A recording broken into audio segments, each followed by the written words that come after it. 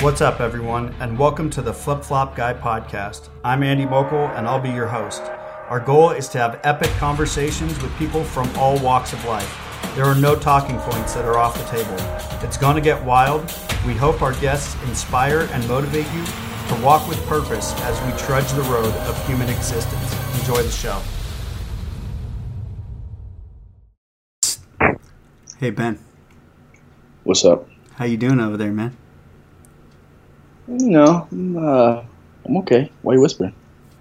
Coming in hot off that 2018 elk, huh? Uh-huh. Yeah, man. Right Yes. on. Right on. What's up, everybody? Welcome to the Legion OST DIY Outdoors podcast. Today, I'm your host. This is Andy, and we have Ben coming straight to us from Utah, coming in hot from his last elk hunt. And Ben, why don't you tell us a little bit about yourself? All right. I am, as we talked about a minute ago, I'm the Italian Stallion. That's what I go by on Instagram and in other places. I'm a full-time hunter, YouTuber, Instagrammer, shed hunter, all those things. And I live and breathe for the outdoors. Right. Well, not only that, and like I'm going to take this way back before you were plummeted with all kinds of crazy followers. I remember a long time ago you post videos driving around with your kids, taking them out shed hunting and stuff like that. And I was just always so blown away at the conversations, because you'd record the conversations in the truck with them. Yeah. And just what you were instilling in them. And it was awesome. Awesome to watch, man. Well, thank you, man. That's something that I've loved to do. And those are some of my fondest memories growing up. We're doing that kind of stuff with my dad. Uh-huh. Riding around in the truck, and he'd tell us stories, and I'm sure they're about half true. And, the fabrication. My boys, yeah. I just try to teach them that Dad's a hero and teach them a little bit about what the world's really about, you know? Yeah, totally. So where are you from in Utah? I live in the very south end of the state. I'm like in the triangle between Nevada, Utah, and Arizona. Okay. So I live right off the Arizona Strip, wow. which is famous for the biggest mule deer in the world. And I live right next to the Paunsaugunt, which is another super famous mule deer unit. Mm-hmm. And then I live south of some of the best elk country in the world. So I'm just sandwiched in between good hunting country here. Yeah, that's like the prime holy trinity right there. Oh, yeah. Like, I've thought about moving. You know, I've looked at other places, and I just can't find anywhere that has the opportunity that Southern Utah has for my taste and my style of hunting.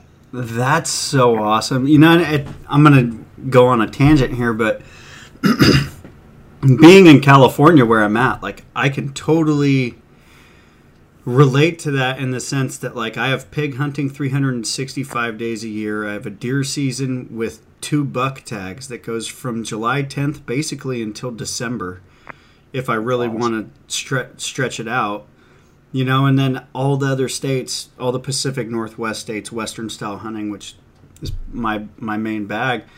If I want to go elk hunting, if I want to go mountain lion hunting, if I want to go, you know, solid bear hunting, everything's within reach of me. So it's That's cool.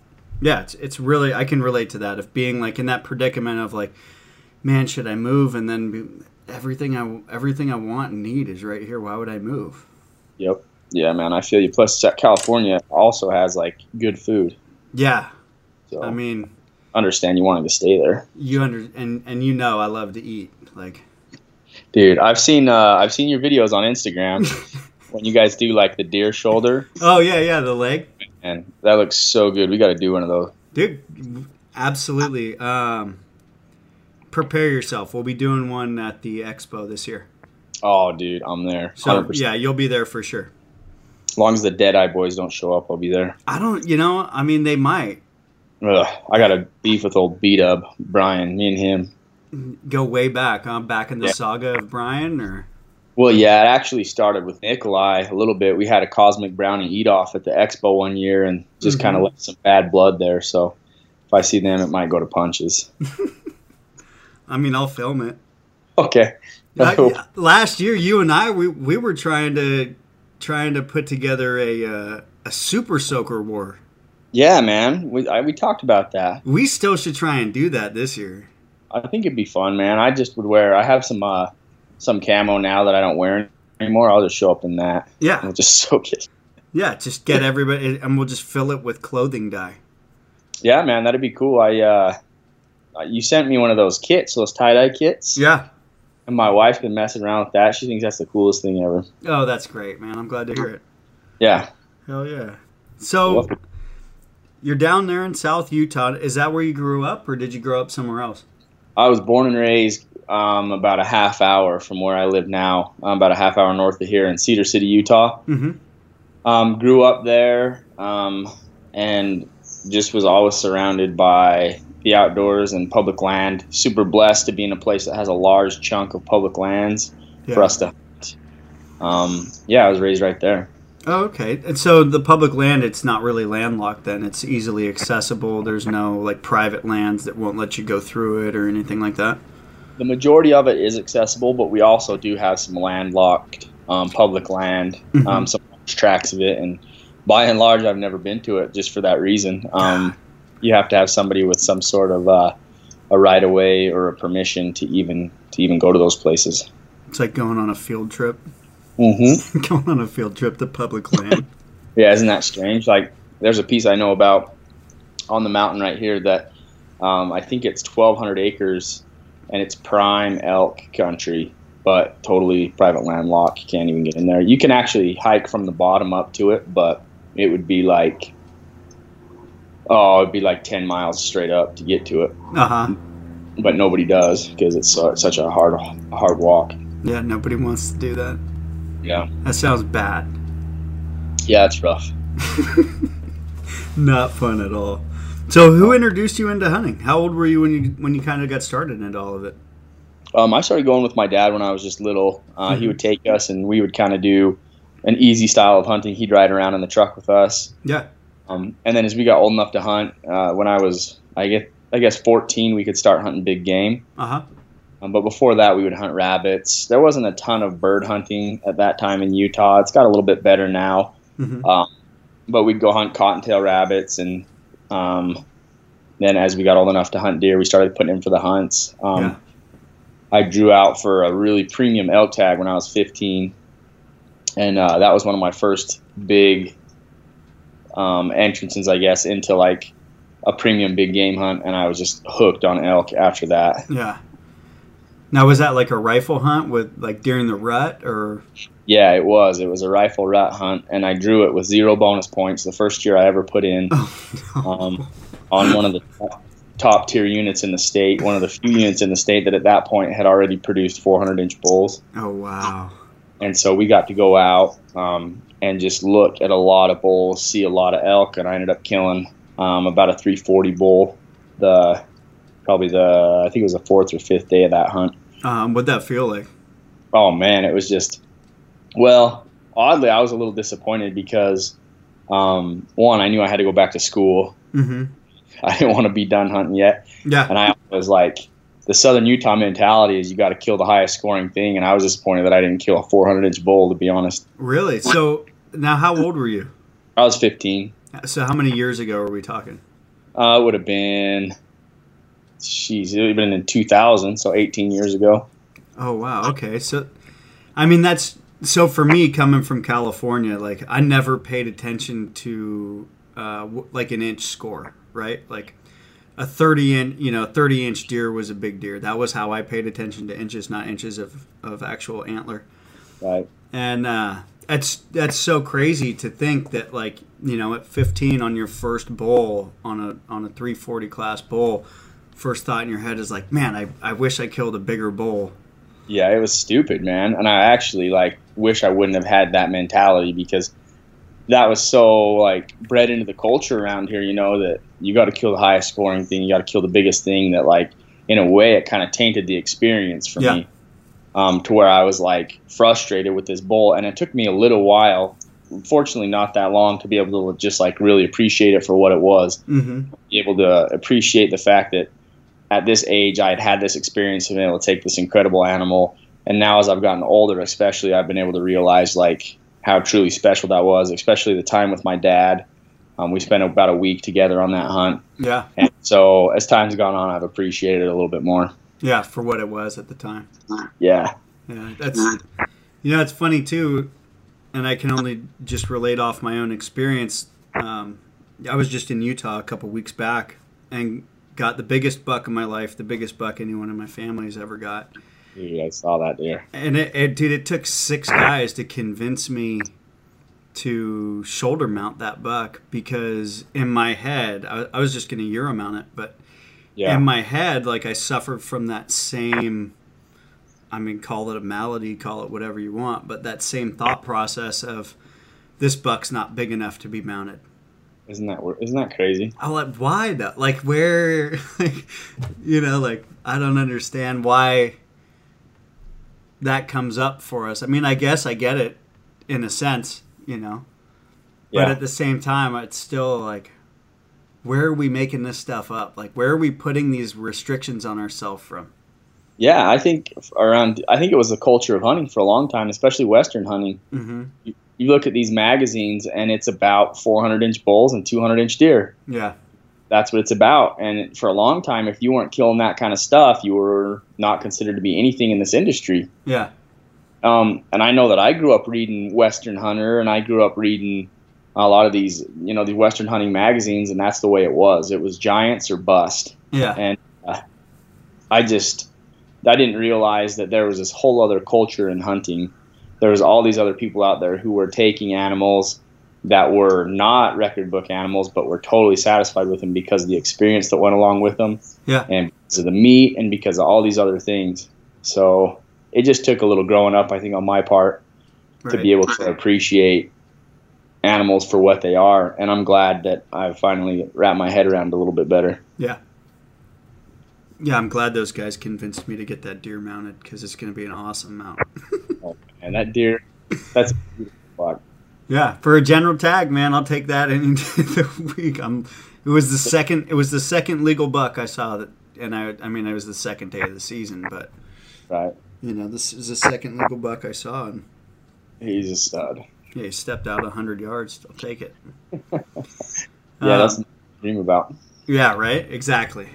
It was, it was funny when I walked up to it. I was just like, I thought the horns had broken off because they were so far near the rear of the deer. I was like, and then I picked up the head and I was like, oh no, that's actually the antlers. It's weird when you see those next level deer that are really wide or really heavy or have some different characteristic, like they almost look out of place compared to what a normal deer would be. Yeah.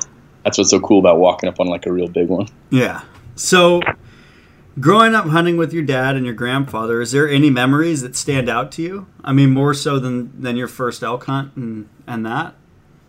I remember that my dad never wanted to shoot deer. Uh-huh. He was like, I don't know that he was picky to a degree, but the deer hunting, I don't know if it suffered really bad or maybe we didn't see as many animals because we were hunting in an easier style because we were little kids. Mm-hmm. But I do have one specific memory that I thought was really great. We were up hunting kind of a higher elevation area, and there was a big patch of quakies and timber. And my dad told us, go over and push through that patch of timber and see if you can kick a buck out of there. It was the middle of the day. And so me and my little brother were like probably, I bet I would have been like 10 or 11. Uh-huh. My little brother would have maybe been 8 or 9. So we walk over there, and I remember my little brother was scared, so he wanted to walk next to me, and I was mad at him because he wouldn't spread out like we were supposed to. Yeah, to try and break it up. Yeah, so we're in there, and we're in the middle of these trees, and we start fighting with each other, and I'm yelling at him to move down, and he's yelling at me that he wants to walk by me. And then we hear boom, and our fighting, we kicked this little buck out of the trees, I guess. And it ran over to my dad, and my dad shot, and that was one of the coolest memories, but he ended up missing it. But it was still like the one time I remember thinking like, hey, like we actually tried a plan and it actually worked, and my dad actually shot. Like, it was like, I don't know what it was. It was just fun. It was a funny memory. Yeah, dude, brush busted, man. Yeah, that's what we used to do it, man. The old style. Yeah. Get out, kick timber and throw rocks and try to scare the deer out and shoot them running. Make it happen. Yeah. Well, and I don't know what the caliber of deer was in Utah back then. I'm sure it was as amazing as it is now, but I feel like in the last 5 years, I've just seen so many ridiculous bucks come out of Utah time and time again. It's insane. Yeah, it definitely had some really good years, and then it had some really poor years. Like in the 80s and 90s, there was really a drought of big deer coming out of Utah, but the last 10 years or so, they've been killing a lot of big deer out of Utah. Mm-hmm. Mm-hmm. So I think it's a combination of mild winters and also people like not wanting to hike. I think that's a lot of it, is that so many people are just road hunters. So if you get away from those people, there's good deer to be found. Yeah. Yeah, I mean, it was ridiculous. It was a fun season for me this year, getting to talk to a lot of people. Yeah. So fast forward to present day. You're known as Ben Shed Crazy. Yes. You have a super awesome antler beard t-shirt. Yeah. I was stoked how that turned out. That came out amazing. The guy who drew that up for you, dude, 10 brownie points all day long. He killed it. Oh, yeah. He absolutely slayed it. His name's Nick, and I don't know how I pronounce his last name. I think it's Prodanic. Uh-huh. But he's from California. Oh, really? And, yeah, his Instagram is @Toasted Sandwich. Sandwich. Yeah, if you guys need any graphic artwork done, this kid is unreal. Yeah, dude. I was like blown away when you posted the first picture of that. I was like, wait a minute. Like, how did someone have the genius to even think to do that? Yeah, well, he pitched me that idea. I was talking to him about a few logo things. He had just contacted me on Instagram. Yeah, and he's like, pitched me the idea. He's like, we could do something with antlers and facial hair. And I'm like, oh, dude, let's do a shed beard. Mm-hmm. He's like, yeah, I like that idea. And it was like 5 days later, he sent me that, and I was like, blown away, just blown away. So, where did the name Shed Crazy come from? So I kind of thought of it. I was at work one day, supposed to be working. I was working for my dad, and I was seeing like a lot of these shed hunting Instagrams pop up. Yeah. Like Time's Up and like Shed Heads and all these other ones. And I thought like, yeah, shed hunting, I was super into it at the time. I'm still into it. And I thought I could do one of these. You know, I do this a lot. Mm-hmm. And so I started it. I don't know. I just made it up at work one day, pretty random off the top of my head. And then all I did was really shed hunting stuff for a long time. And my wife actually encouraged me to start trying to like make some funny videos. Yeah. And I started doing that stuff maybe 2 or 3 years ago. And that's when it really took off for me. That's awesome, man. So she was just like the encouragement of like, make it funny, change it up a little bit. Yeah, I was like filming stupid funny videos, but I wouldn't post them, you know? Yeah, totally. Film me and my buddy Troy screwing around or like make up some stupid crap. And she's like, you should post that. I'm like, no, people want to see serious shed hunting going. But it turns out they don't care near as much about shed hunting as they do about maybe getting a laugh. Right. Well, dude, and you're good at it, man. Like, repeatedly, every week you post something that I'm laughing or giggling at, like, uncontrollably, where my employees look at me like I'm nuts. I appreciate it. I'm glad this. But you seem like the smiliest person on earth, too. Like, I don't know. Smile, man. Every time I pull open your Instagram, it's like you're grinning about something. I always got stuff to grin about, man. Life's good. That's good. That's a good mentality. You know, that's so. You were doing shed hunting and all that. So were you collecting sheds and then selling them off and kind of doing that as just like a side job and a side hobby, or were you keeping them? Or I was selling them. It was a hobby that I kind of got into with my brother-in-law. Mm-hmm. He's been doing it forever and got me started, invited me on a couple trips, and then I just kind of went mental about it. I have a really obsessive personality, like when I get into something that I really love. Yeah. And I started just getting obsessed with it. Started driving 5 and 6 hours, going to Nevada to find elk sheds every chance that I got, every weekend. At the time, I was freshly married, and my wife was working Saturdays, so I would just had the Saturdays open. So I'd get off work sometimes Friday night, or else I'd leave at 3 a.m. on Saturday morning, drive to Nevada, and go pick up elk and deer sheds, and I just started to get super obsessed with it. Yeah. That's kind of cool, though. It gave you, she worked Saturday, and it gave you something to go do and focus on and do your own thing, and she wasn't getting pissed at you being, just by herself hanging out. Yeah, absolutely. And she's always been awesome about that.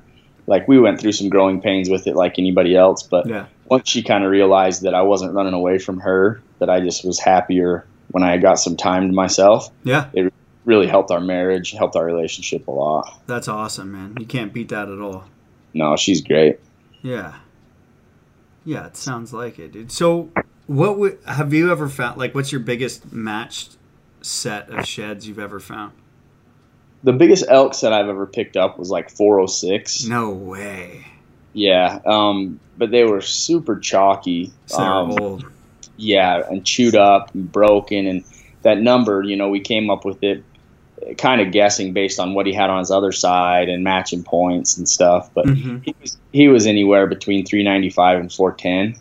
Wow. He might have been as good as 415 in his prime. And then actually that same week I picked up a deadhead that scored 395. No way. Was that chalky too, or was that looking It around? was chalky, but it was intact. It didn't have any broken points. Mm-hmm.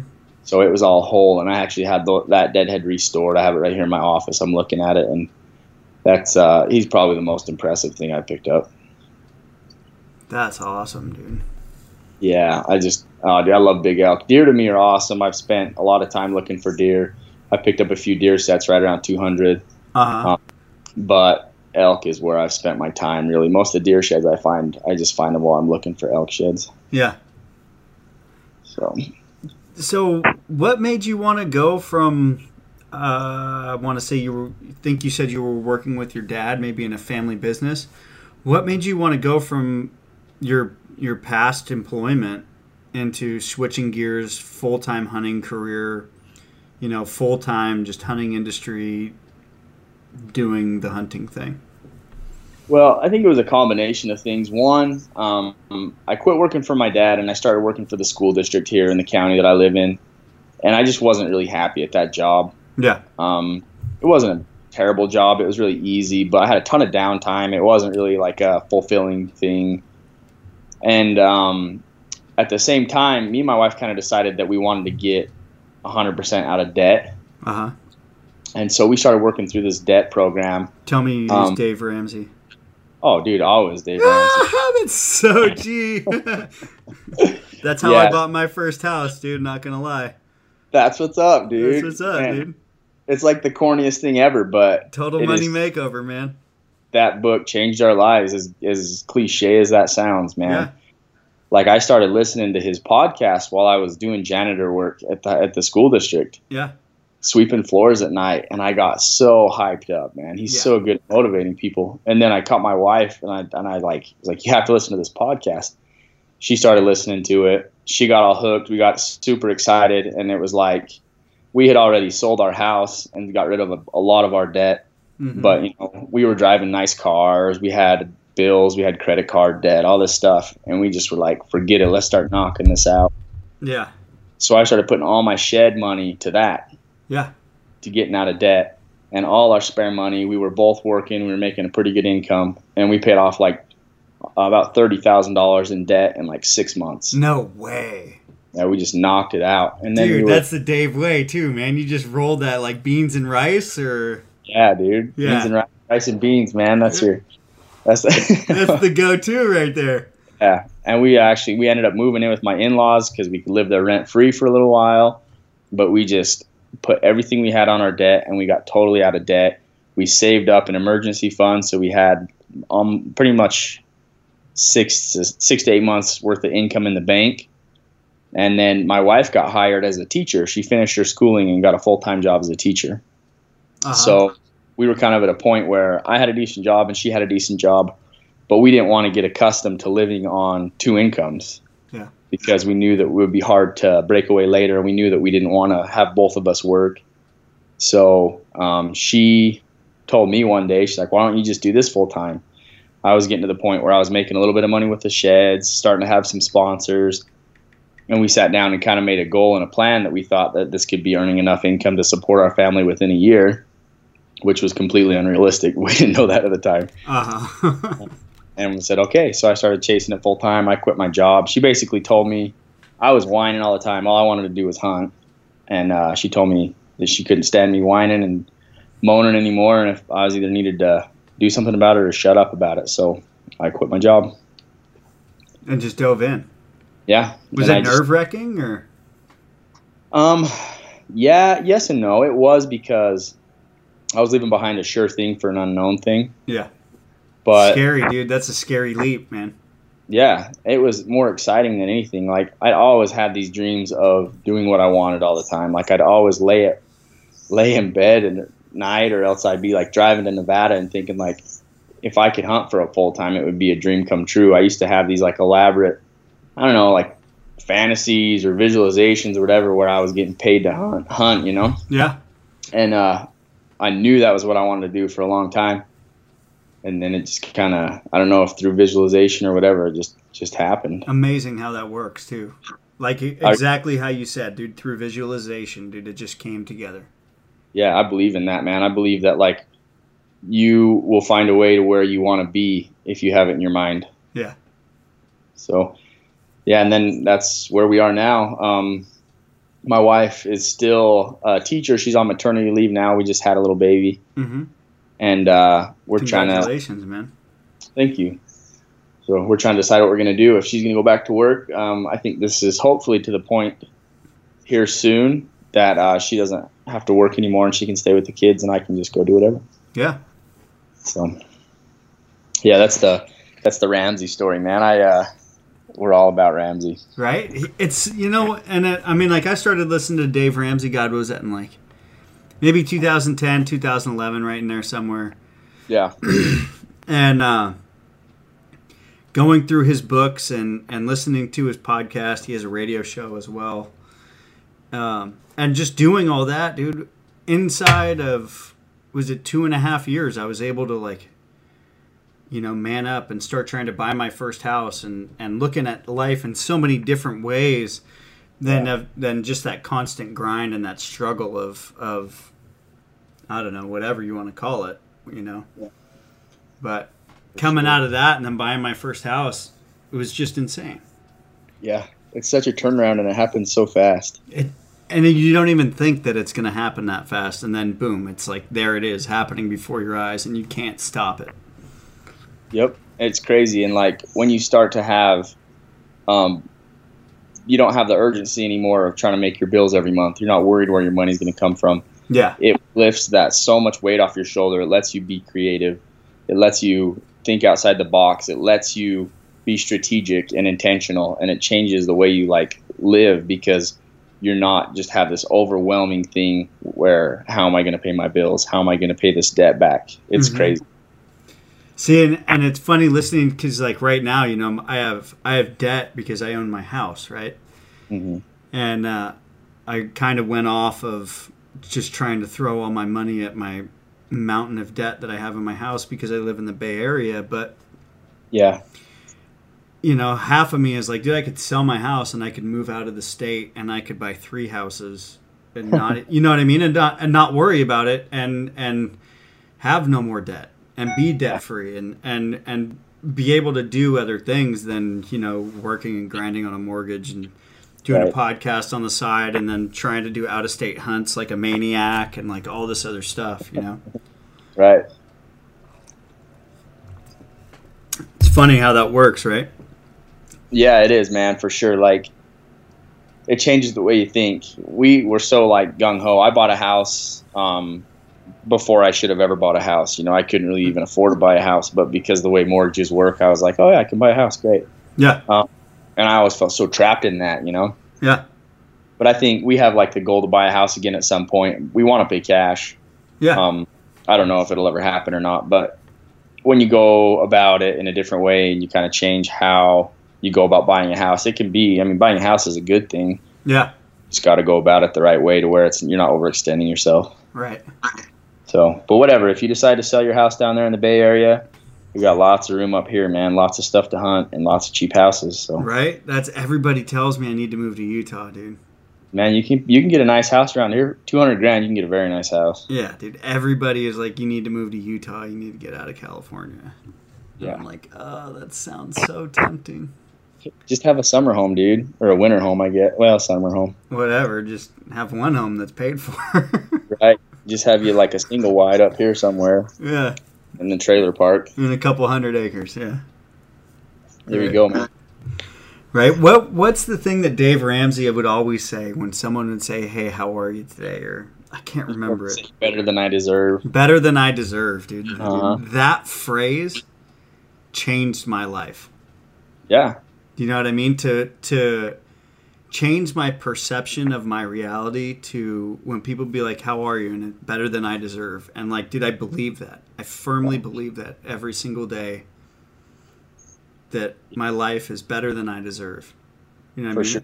And it's not that I don't work hard for it, or anybody doesn't work hard for whatever they're doing.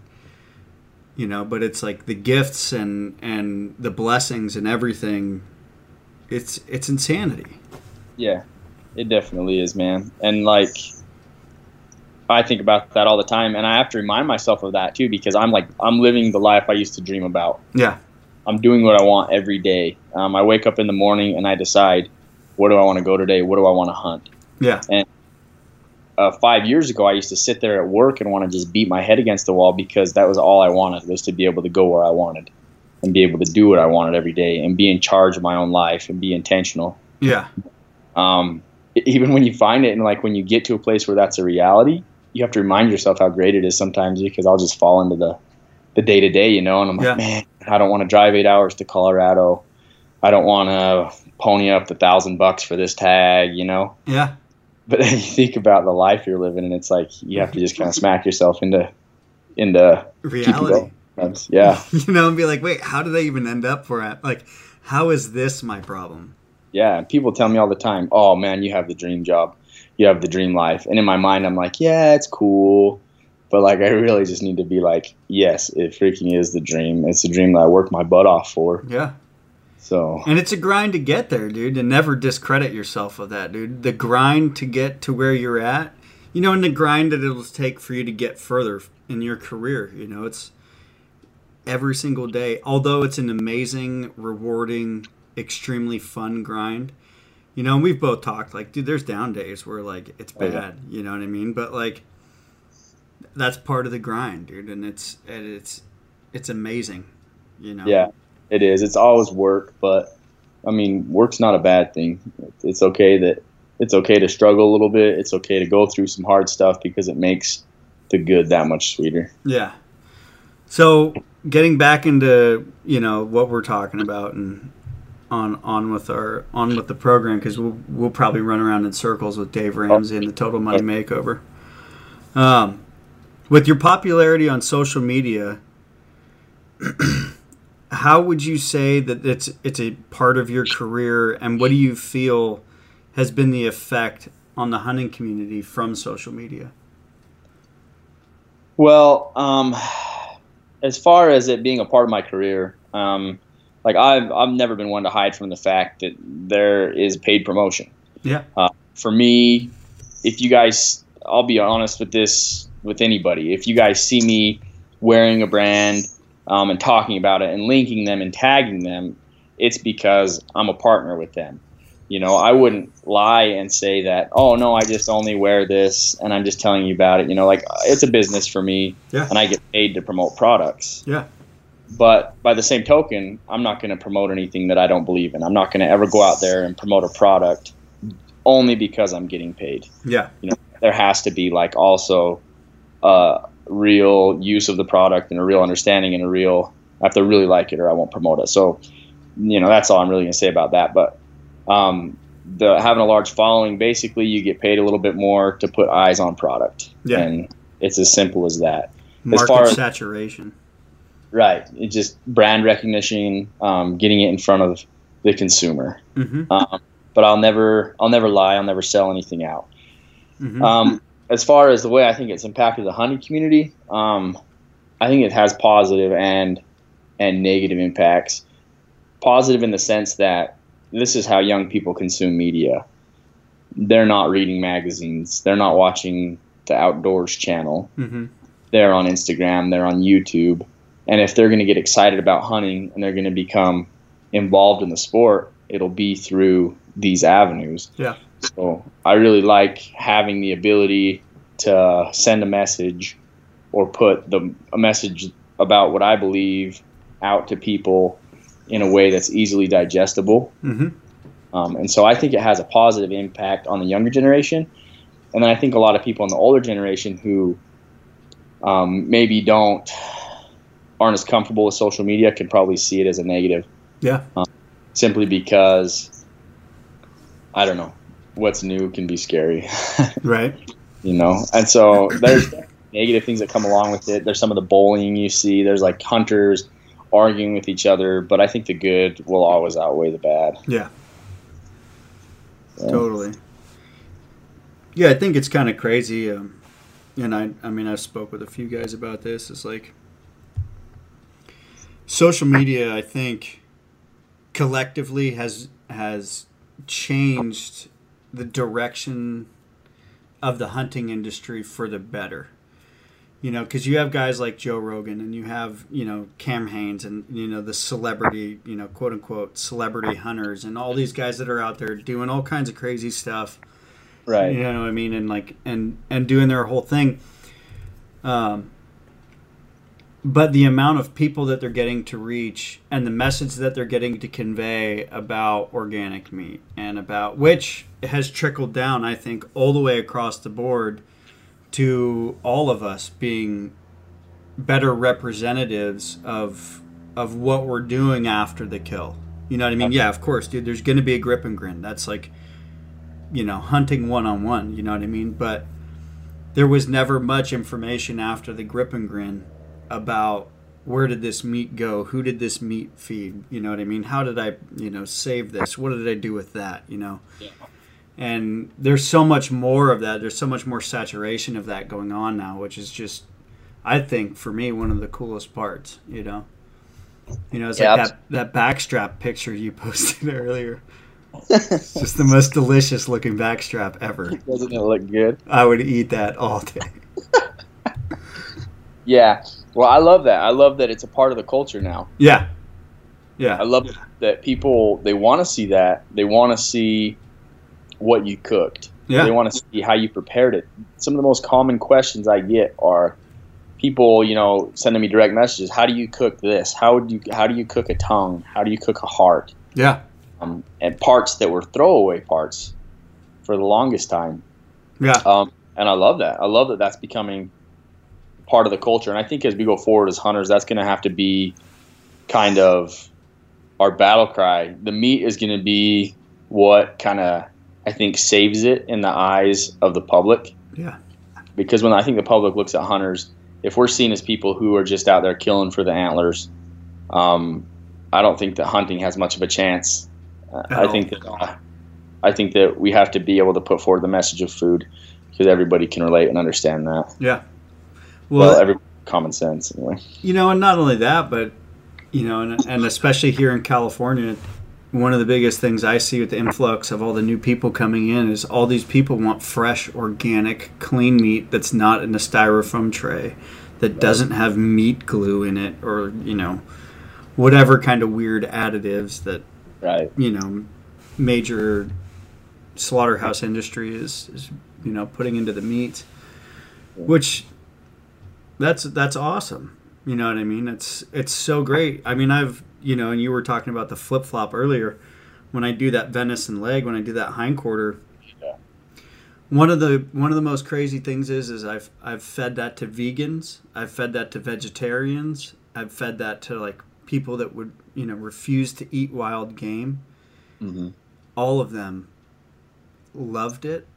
A couple of them have gone as far as they've come out pig hunting with me now. They've gone and gotten their hunting licenses and done things like that where it's like, that's our segue, man. That is how we get the next generation involved, is by showing the actual connection between man and what we're hunting and then eating it. Yeah, absolutely. I think you're 100% right. I think the food is the doorway. Yeah. I think we're seeing a revolution in our culture as far as food goes. People want non-GMO, whatever that means. They want. That's just so far beyond me. Yeah, man, I don't understand GMO at all. But like, they want non-processed food. Yeah. Want whole foods. Not necessarily the grocery store, but Whole Foods. But I think that's going to be our way in. I think that's what it'll be. That's what I think will save this conversation for a lot of people. Yeah. Is they'll be able to look at it from the aspect of this is a cleaner, more ethical way to obtain meat. Yeah. So with all this talk about the meat and everything like that, what would you say drives you for hunting? To keep going back. What drives you for hunting animals? What drives you to keep going back out in the off season and going shed hunting and all that kind of stuff? I think for me it's it's so many things, but I think it's a need for adventure, and a need for solitude in a way. I need alone time, but definitely I'm motivated by the food. Yeah. I'm motivated. I love wild game. It's 90% of the protein that my family consumes. I love the challenge, and I love the animals. I'm not about just pulling the trigger. I love to watch them in their natural environment and their natural behavior. Yeah. Love to see the wild places that they inhabit. Yeah. And it's crazy when you go out like someplace like Nevada in the middle of the winter when it's freezing cold and you watch these animals, and you get to go home at the end of the day, back to your warm house, and think those animals live out there. See how incredibly tough they are and resistant to predators. I just am fascinated by the whole process. Yeah. And it's like this huge adventure that you get to do, this huge challenge. It's like a Spartan race, and at the end, you can have some really good food. Right. And so it's fulfilling in every way for me. And something you brought up too is like going out and watching these animals and all that. Like, because I go out to a wildlife preserve not far from my house to watch the Tule elk, and right. For me during the off season, it's one of the most enjoyable things that I could possibly do on the planet. And I'm not even hunting. I'm hunting with a lens, or I'm not. But I've got my spotter. And I'm stalking around through the grass, and I'm trying to get as close as I can without spooking the animals, and just getting to watch them in their natural habitat, in their raw existence, doing whatever it is, whether it's, coyotes, deer, elk, the birds, all of it, and just getting to take in the majesty that is nature. Right. Yeah, I was always the kid watching nature documentaries growing up. Right. Saturday nights they had nature on PBS, and I was always locked in for that. I loved it. And we had an opportunity. I was hunting New Mexico this year, and we ran into just a beautiful bighorn sheep, and he was by himself. And I snuck within probably 15 yards of him. No way. And I had my DSLR with me, and I took 500 pictures probably of the sheep as he just kind of fed around. Yeah. And I don't think a non-hunter would really understand that relationship, because I have no desire to kill that animal. Yeah. Like, obviously, if I had a sheep tag, I'd be looking for one. Yeah. But in that moment, it's not like, oh, I wish I could shoot it. In that moment, all I'm thinking is, this is a beautiful animal, and it's so cool to interact with him, see what he's eating, see how he walks around, like just see how muscular they are up close. And, it's just someone who doesn't hunt probably doesn't understand how we can appreciate animals like that. But there's no desire to kill that thing for me. Yeah. So it's kind of a weird dichotomy, but I think that as people understand hunting more, understand the food aspect more, and the respect that we have for wildlife, that'll be another doorway with non-hunters, I believe. Yeah. Getting to introduce the conservation end of it.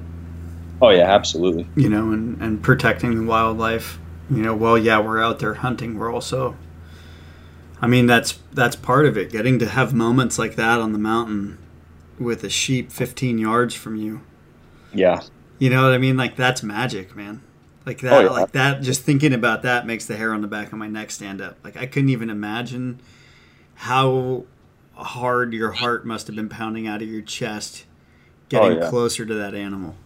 It was like that for sure. And I remember after the ram had walked over the hill and we'd left, I turned to my buddy Joe that I was down there with, and I told him, I'm like, dude, we don't kill an elk. That right there was worth this trip. Like, just coming down and seeing the ram. That's so epic, man. It was awesome. So, talking about that, we'll touch a little bit on the 2017 hunting season. So obviously it's 2018. Right. You've still got a little bit of time left, and you had an amazing 2018 season so far from what I can tell. Yeah, it's been a blast. And 2017 was also an epic season. Yeah. So you started out with a Utah over-the-counter archery elk hunt. Yep, I did. That's kind of a hunt that's in it's in my backyard. Mm-hmm. And I consider it to be my bread and butter, even though it is like super difficult. Uh-huh. I had an archery tag in 2017, and it's the success rate on archery is single digits. Mm-hmm. And on public land, it's almost zero. Like it might be 5%. Yeah. But we actually had a good year in that we got into the elk really early. My buddy Troy, I was hunting with him, and he had never killed an animal with his bow. Uh-huh. One of the first nights of that hunt, we were able to get on a herd of about 30 elk, and he put a perfect shot on a cow at about 70 yards and was able to take a cow like one of the first few days. And that was awesome just to see him take his first big game animal with a bow. And we hauled that thing out in one trip, and it was brutal. It was brutal. That's ruthless. Yeah, we each took, and we didn't bone it out. I don't know what we were thinking. Like, must have been tired. Yeah. Because we just I threw on a hind quarter, and she was a big cow, and a front shoulder. Then I had back strap and the heart. Then I had all my camera gear plus my bow. And then Troy had all that same gear on his and the same other half of the elk. And we huffed it I think it was 3.4 miles out of there. Mm-hmm. And I wanted to die. Were you with him when he took the shot? Like, were you guys together in the stock and all of that, or? Yep, I filmed the whole thing. No way. 50 yards behind him. He snuck in the final, 40 or 50 yards or so by himself while I filmed, and was able to get the shot and everything on film. It's on my YouTube channel. Uh-huh. So it was cool. It was cool to see that, because him and I have hunted a lot, but very, very rarely are we like right there when the other person gets in. Right. So it was cool. What's your YouTube account? It's just under Shed Crazy. It's just Shed Crazy? Yep. Okay. And I do a few videos a week up there typically. Yeah. And it's a lot of fun. So after he got his elk, then did you follow up and get a bull yourself, or? So that was right at dark. And as soon as he shot, the herd kicked up into some private property. Mm-hmm. We were hunting just a little slice of public in between a bunch of private, and they were pretty much gone. So we took care of his cow, and we got her out, and we went back in there for the next few days, and the elk didn't come out of the private. And then I think it was maybe 4 days later, we went in there together, and right in that exact same spot where he killed his cow, all the elk were there again. And right before dark, a bull came screaming out of the trees right to us. Uh-huh. And he had about 4 or 5 cows with him. He pushed his cows right past us, and that bull walked by me at 21 yards. Oh, wow. And I'm thinking, home run, right? Yeah. I draw, I settle my pin, I shoot, and I watch my arrow just sail perfect, smack the bull. I'm like, that's a done deal, game over. Me and Troy are high-fiving and everything. He's just, a young bull, but any elk with a bow on that unit, you're just over the moon. Yeah. So he ran about 60 yards up the hill and stopped at about what would have been about 80 yards to me. Mm-hmm. And I drew again, and I sent another arrow, and it dropped just low. I didn't compensate for the angle enough. Yeah. And missed him. And then he kind of went over the hill. And I thought, well, he's just going to go right there and die. So I went up and found my arrow and was looking, found a big pile of blood, and we decided we were going to leave him overnight just because, we weren't sure and it was dark. We came back the next morning and we couldn't find blood past where he'd stopped at the top of the hill. Oh, no. And I looked for that bull for 7 days. I gridded that whole piece of public right there. I never found blood where he crossed the fence. And to this day, I have no idea where he went after the shot. He did, however, show up on a trail camera about 3 months later alive. That's awesome. Yeah, he was looking really poor. I don't know if he made it through the winter or not, but it was just crazy. Like, from everything, the shot looked perfect. Everything looked great, and he just didn't die. So what was the emotions that you went through, essentially having lost an animal that you'd hit with an arrow? Oh, I was sick about it. Yeah. I that was the first time that ever happened to me with a bow, and I was just sick to think that there's a possibility of several hundred pounds of meat just laying out there spoiling somewhere. Yeah. And I thought I'd made a good shot on him, and I didn't know what to do, man. I just wandered around there, and basically spent the rest of the hunt trying to find that bull, and that was it. Didn't end up killing an elk that year on that tag at all. But I hate that feeling. I've been there a couple times, when you hunt as much as I do. I think everybody will go through that eventually, but it's just a terrible feeling. Yeah. So backing up to the first elk that you guys had gotten, when you said it was like 3.6 or 3.4 miles or whatever it had been on the pack out. Yeah. You guys have an elk split between the two of you.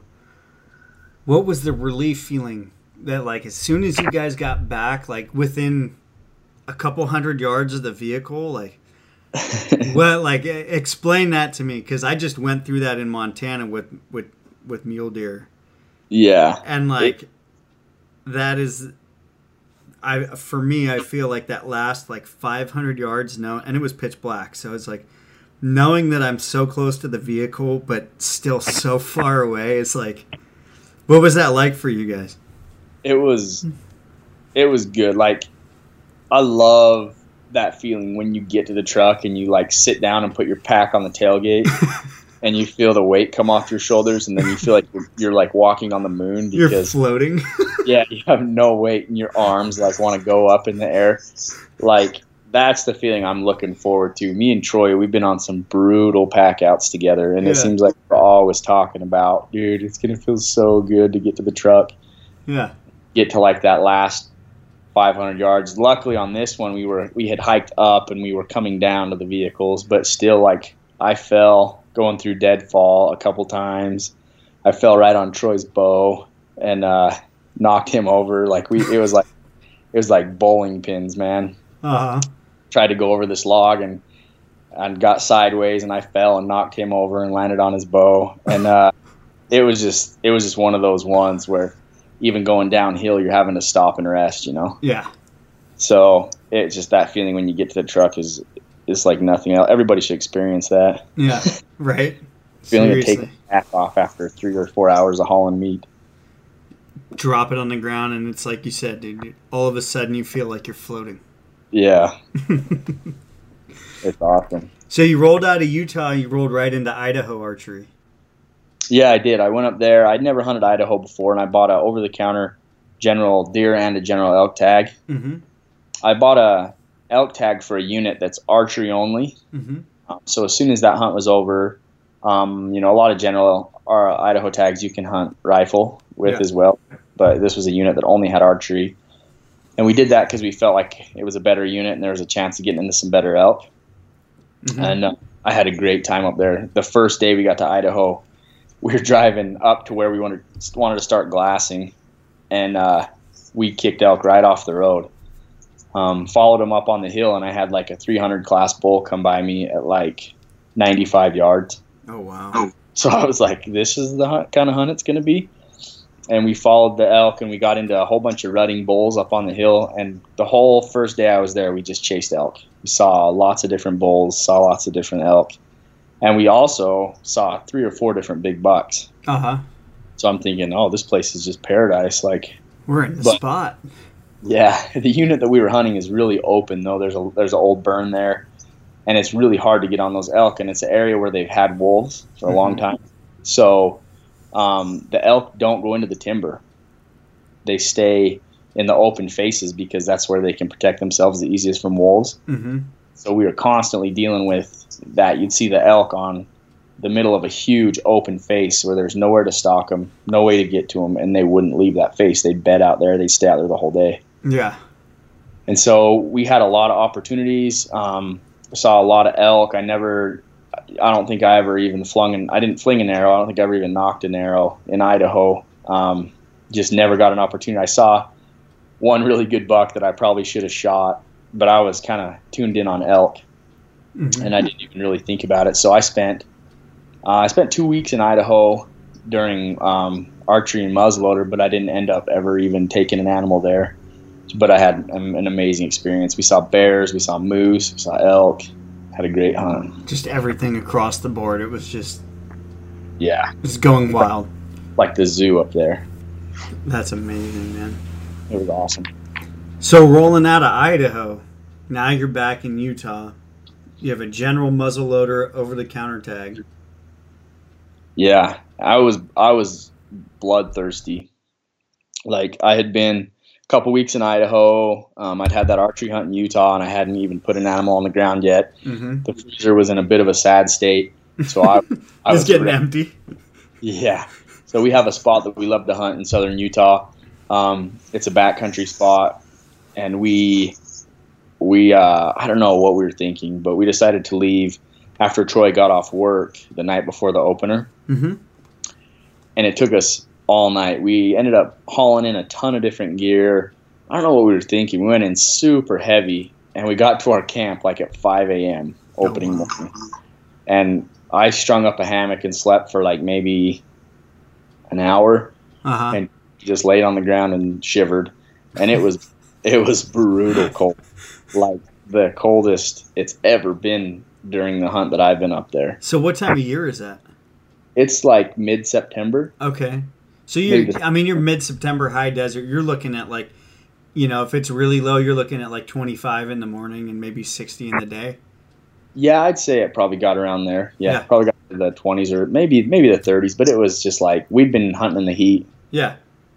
So we just froze. We froze on that hunt, and I got up opening morning, and it was so cold. And like I dug around and found a spare pair of gloves. I hadn't even brought gloves, but I found some of Troy's extra gloves. And anyway, I walked out of camp that morning, and my whole goal was to go find a rock to sit on and wait for the sun to come up because it was so cold. And I walked around the hill from our camp. I got to a rock, and I was standing there. And right at first light, I heard deer. It's really rocky up there, and I could hear their hooves, bouncing, coming right towards me.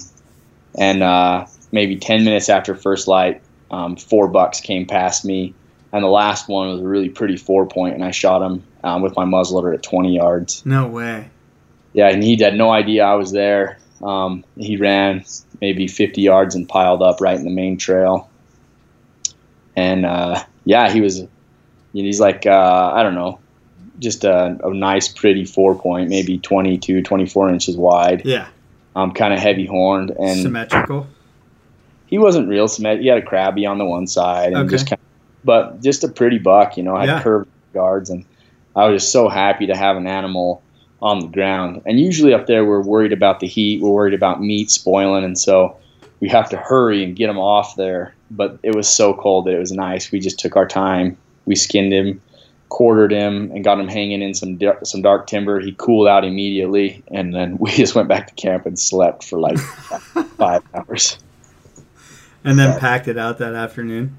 Well, luckily, I have a buddy who is like a horse fanatic. And he is always down for a pack out. Yeah. So I call him no matter where we're at, and he'll show up with his horses. I called him, and he showed up the next morning, brought all his horses, and we just threw it in the saddlebags, and he hauled it off the mountain for me, so we didn't have to haul that buck out. And that was amazing. We were so heavy. We had so much gear. That's epic.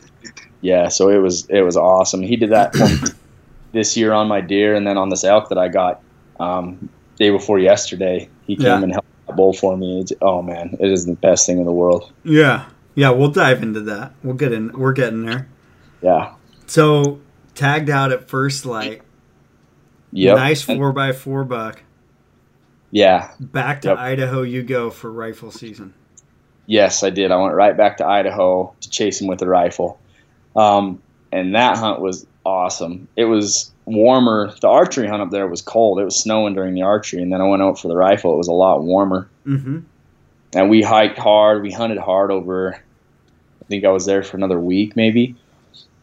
And we saw one pretty good buck that I didn't get an opportunity at, and a lot of little deer. And it's the same kind of a thing. You know, we saw bears and moose. And I had a great hunt, had a great time in Idaho, but I never did get an opportunity to take a buck up there. I ended up basically eating about $1,000 worth of tags in Idaho. Oh, wow. Now, is that the only time you've ever hunted Idaho? That was the first time. Yeah, I haven't got back this year. I might end up there on a late archery tag this year. Mm-hmm. But yeah, that was the only time I've ever hunted Idaho. Okay. It was a learning experience, but it was awesome. It always is, man. Yeah. So now you're going to Arizona. Yeah, so I got back, and I'd never done that hunt before either. Now, was that when you went with the Hush? I can't remember. I went to Colorado with them last year for third season. I didn't have a tag. I just kind of went for the party. Yeah. And hung around, watched them watched BMAC kill a really good buck out there. Okay. And came home, and then I went to Arizona the 1st of January is when that started. Okay, that's right. So I went down on that over-the-counter mule deer hunt, and I was with Eric, I guess, down there. Yeah, you were with Eric. That's right. Yeah, and then with Rob Turkla, who's Lunkers TV. Yeah. I went down there on my own, actually, and I was kind of hunting a spot where I'd seen deer while shed hunting in the past. Mm-hmm. And really low success rate hunt, really tough hunt. But the very first morning I was down there, I got on a great big buck. Mm-hmm. I glassed him up and put a move on him, and it almost happened. I got to 55 yards on him, and I just got busted by a doe, and he spooked around, but I kind of had an idea where he was going, so I left, and I walked up and got around above him, and he came by me at 80 yards, and I could have shot at 80, but I just wasn't comfortable taking that shot. Yeah. So I let him walk by me. And then the next morning he was back in the same spot, but there was some other people, I guess, who had seen him because they were going at him at first light. Mm-hmm. And so I just went to his escape route where he'd gone the day before when he got bumped. Mm-hmm. And same thing happened. He came by me, but I had moved a little closer, and he came by me at 60 yards. So I drew on that buck. He stopped. I shot, and the second my release went off, he spun, and I just shot in front of him. And he turned and ran out into the flat. And then when he went out in the flat in the wide open, everybody saw him. Oh, really? There was like 10 trucks, and they just started chasing him. Like no way. Chasing him in their trucks and running him all over. And I was just like, well, this is done for. And so I ended up moving units and going and meeting up with Eric and Rob and Ben Sandel. And they were hunting a different unit. And I just kind of went to help glass for them. Rob and Eric were stalking in and trying to rattle in some big rutting muleys. And I was just kind of glassing and helping them. And in the middle of the day, there was a pond. And they asked Rob if he wanted to sit it through the day in a blind, and he didn't really want to. So I'm like, well, I'll go sit that pond. So I went and sat on this pond and had deer coming in all day because it was warm, and they were rutting and they were thirsty. So I just kind of sat there on the pond, and I remember I dozed off, which is pretty typical of me. Fell asleep, and I woke up because I could hear deer slurping water out of the pond. No way. So I opened my eyes, and there's a doe drinking, and then I see this buck coming out behind her. And I've been sitting there ranging everything, and they're drinking right next to my 25-yard marker. Uh-huh. Oh, man, this is perfect. So I drew back my bow, and the doe saw me draw, and they all kind of spooked. But this buck just kept his head down, headed right to the water, and started drinking broadside at 25 yards. And I settled my pin, let it go, and just watched that fletch bury right hugging his front shoulder right where you want it. Really? Mm-hmm. And that buck turned and ran over the edge of the pond, and I heard him just crash, pile up, and went over there, and he hadn't gone maybe 60 yards and piled up. Oh, that's epic, man. Yeah, he's such a cool buck, just really heavy horned and just no teeth. His teeth are totally worn flat. The taxidermist I took him to said he was probably 9 to 10 years old. Oh my God. Yeah, just very, very mature buck and on the downhill. Yeah. But it was awesome. I had zero expectations on that hunt. I didn't think I was going to take anything. Such a low odds thing, late season archery, and then just to have it kind of come together on a fluke, and be with my buddies and with those guys, it was an awesome hunt. Well, I mean, and isn't that so funny how it just sometimes that's just how it goes, man. It just comes together on a fluke, and you're just sitting there, and boom, it happens. Yeah, and that was like, I mean, I was asleep and I woke up and there he was, just slurping water.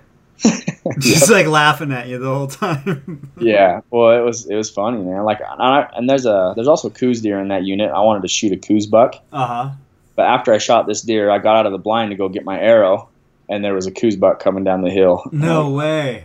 But it was okay. It was still awesome. Yeah. But it was exciting, and I'm going to do that hunt again here in about a month or two. In January, as soon as it rolls up. Yep, I'll be down there again.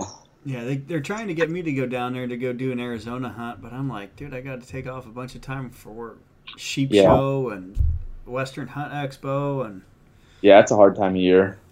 All this stuff, and I'm like, maybe I should, maybe I shouldn't. We still got to go back and do an elk hunt. It's like, yeah, that's a lot on your plate, man. Yeah, that's fun though. Yeah, right. It's what we were talking about earlier, man. I'm living in my own dream. Right. Of everything that I've ever wanted to do in my entire life. That's what it's about, man. Like, if you were a millionaire, you'd be doing the same thing, right? Yeah, I just wouldn't have a job.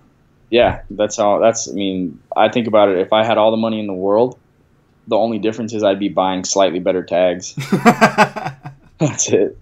Be buying landowner tags and not general over-the-counter tags. That's right. I'd be buying some better stuff, but it's fun. It's fun to grind out these over-the-counter tags too. Yeah, dude. Well, I feel like for me that's part of it. You know, it's like, dude, opening day in Utah this year, where I hunted was so different, and same within California, man. It was so different, dude. And last year, I don't remember seeing half the amount of hunters that I saw this year on the mountain. Yeah. Last year, everybody was in their trucks. They were down on the roads with spotters out the windows. Nobody went up the mountain. This year, dude, in the same place I hunted last year, there's like 24 guys on the mountain opening morning, and they started hiking up at 3 a.m. in the dark, blew out the entire mountain. Yeah. And I had gone up the day before and camped out on the top of the mountain. Mm-hmm. And they just, they blew it out. We moved spots, moved to another spot, and it was just like pumpkin patch, dude. There was orange on every single ridge, in every single valley. Everywhere I looked, and last year, nobody would, like I said, nobody got out of their vehicles, and it's the same problem in California this year. It's just like, I don't know what it is, but now people want to get out and hike. Yeah, I think maybe we blew it by telling everybody that that's how you kill big stuff and more animals, is by getting out of the truck. I mean, I'm not going to say you're right, but you're right. We should be encouraging road hunting. Yeah. Just for our own selfish reasons. I've thought about that a lot. Like, why am I telling people that shed hunting's fun? Yeah. All I'm doing is creating competition for myself. Right. But. And I mean, don't take me wrong, man. Like, I'm no backcountry hunter, dude. I'm not throwing a backpack on and going in 7 or 10 miles or 15 miles or anything like that. Like, yeah. I would do some crazy backcountry hunt like that if I had a gang of horses with me and they were packing all my gear. But I mean, I can hike. I mean, usually on a good hunting day for me, it's like 5 to 10, maybe 12 miles. Yeah, that's a good day for anybody. You know what I mean? And that, like, that takes me pretty far back there if I end up getting back there. Yeah, for sure. And I don't do, I'll do whatever kind of hunting the unit, is most conducive to success. Because there's a lot of units like where the most productive way to hunt is to drive around in glass. Yeah. And to get high and to find, glassing points. And you just have to do what is the most effective way to hunt a unit. There's some places you just have to get away from the crowd, and that means going farther than everybody else. Yeah. So you just do whatever you got to do. Yeah. So let's roll into 2018. All right, let's do it. So how'd your 2018 season go? What hunts did you have? So I had the same elk tag, except they changed the rules here in Utah this year so that you can buy a general elk tag that's valid for all 3 seasons. So you can hunt archery, rifle, and muzzleloader with it. Uh-huh. This is the first year they've ever offered that, so I didn't have to pick. Whereas in 2017, I could only hunt archery. This year, I could hunt all 3. So I put a ton of time into that hunt, as usual. And we had a very, very difficult archery hunt this year. Yeah. It was more standard of how it's been in past years. 2017, we saw a lot of elk. Yeah. In 2018, I really only got into the elk, I think, twice in the whole archery hunt, which was almost 30 days. And did you say it's like a 5% success rate, if I recall that? Yeah, I think that's the number that I've Super heard. low. It is, yeah, it's really low. Public land success rate's very, very low. Yeah. So I got into the elk just a couple times. We called in a good bull right towards the end of the hunt. He's a 5x6 bull. And he came in, I had him at 38 yards for like 26 minutes. Like, he just stood around, but such thick cover, I had no shot. My cousin was with me. He could see the bull's neck and his one antler he was at about 55 yards. And we just never got an opportunity. And that bull kind of fed up and out and never got a shot. And then that same day, about a half hour later, we went walking down kind of out of there, and I had a spike bull walk by me like at 15 yards. Uh-huh. And in this unit, you can shoot any bull, and I think you're dumb if you don't shoot any bull. Yeah. Is the difficulty of it. So this spike walked by me at 15. I'm like, this is a done deal. I'm going to eat that thing. I drew back, and I really wasn't nervous. Settled my pin, shot, and I'm like, oh, that's a dead bull. Got another arrow. He ran across the creek and stopped, and I shot, and I pegged that arrow, what I think is into his shoulder blade. Mm-hmm. Heard it smack, and I'm like, that's okay. My first shot was good. I don't think I got good penetration on the second shot, but it should be good, right? Yeah. So then I walk over to recover my first arrow, and it's totally clean. And I was like, what the heck happened? Heartbreak. Did I miss this bull at 15 yards? That's what just happened. Heartbreak.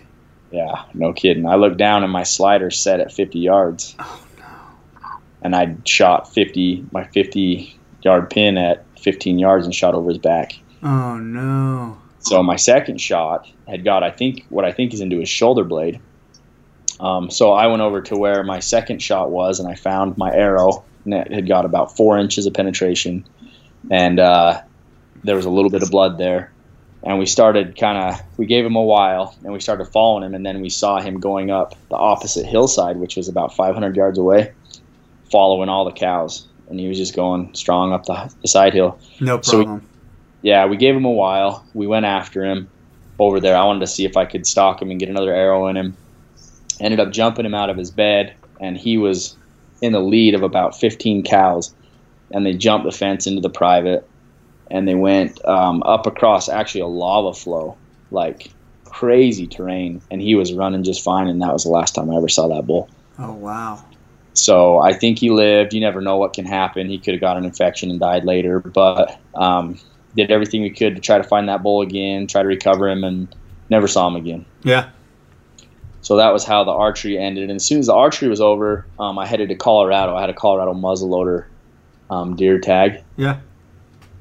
And so I went out there, spent about, I think I was there for about 8 days. And I chased one giant buck pretty much the whole time. He was in a small piece of private, and he knew it. He knew he was safe there. I caught him out of the private property one time and didn't get a shot at him, but pretty much spent that whole hunt chasing that deer, probably 190-inch 4-point. Mm-hmm. And about 2 days before that hunt ended, my wife started having pretty regular contractions. She was 8.5 months pregnant. Oh, damn. So I motored for home. Yeah. I didn't want to miss my kid being born. I mean, it would have been all right, but I didn't want to miss my kid being born. So I came home hunt, and I didn't end up taking anything in Colorado. How many days were you there for? I think I was there for 8. Oh, so you were there for like plenty of time. Oh yeah, and I the whole time I was the hunts this year, I was doing a daily video series on YouTube. Yeah. So I was super busy. I would film all day, and then I would, go back to wherever I was staying and edit a video, and then upload it, and then try to sleep and film. So it was like just a grind, work and sleeping very little. So it was good to come home for a few days. And I think, my wife went into labor like 3 days after I got home from Colorado. So it's like perfect timing. Yeah, it was perfect. You can't beat that, man. No, it was great. So we had our little boy. I stayed home for a couple weeks, maybe a week and a half after he was born, until she was home and settled, and she had a really, really good birth, and she was up and at it really quick afterwards. And so I was able to take off and go hunt the Utah muzzleloader deer after that. You named your kid B-Dubs, right? Oh, yeah. Yeah, that's his name, B-Dubs. His name is River. The hippiest name we could think of. Nice.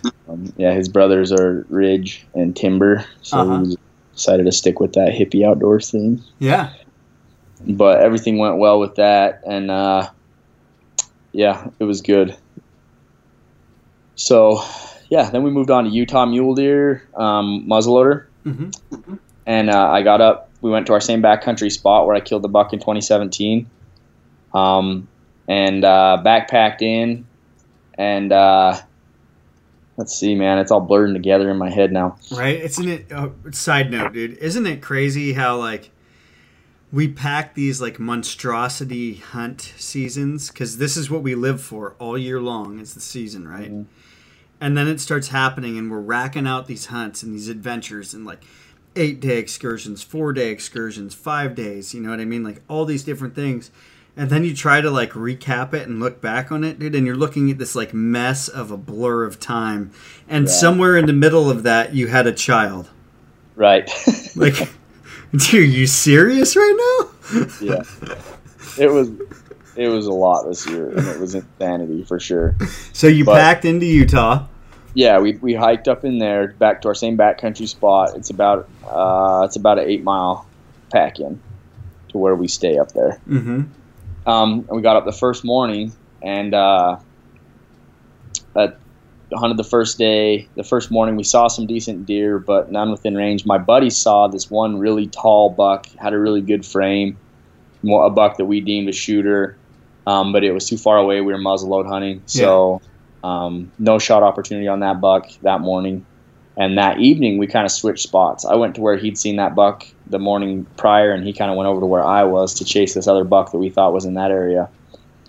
And right at dark, that buck fed out, maybe like 10 minutes before dark.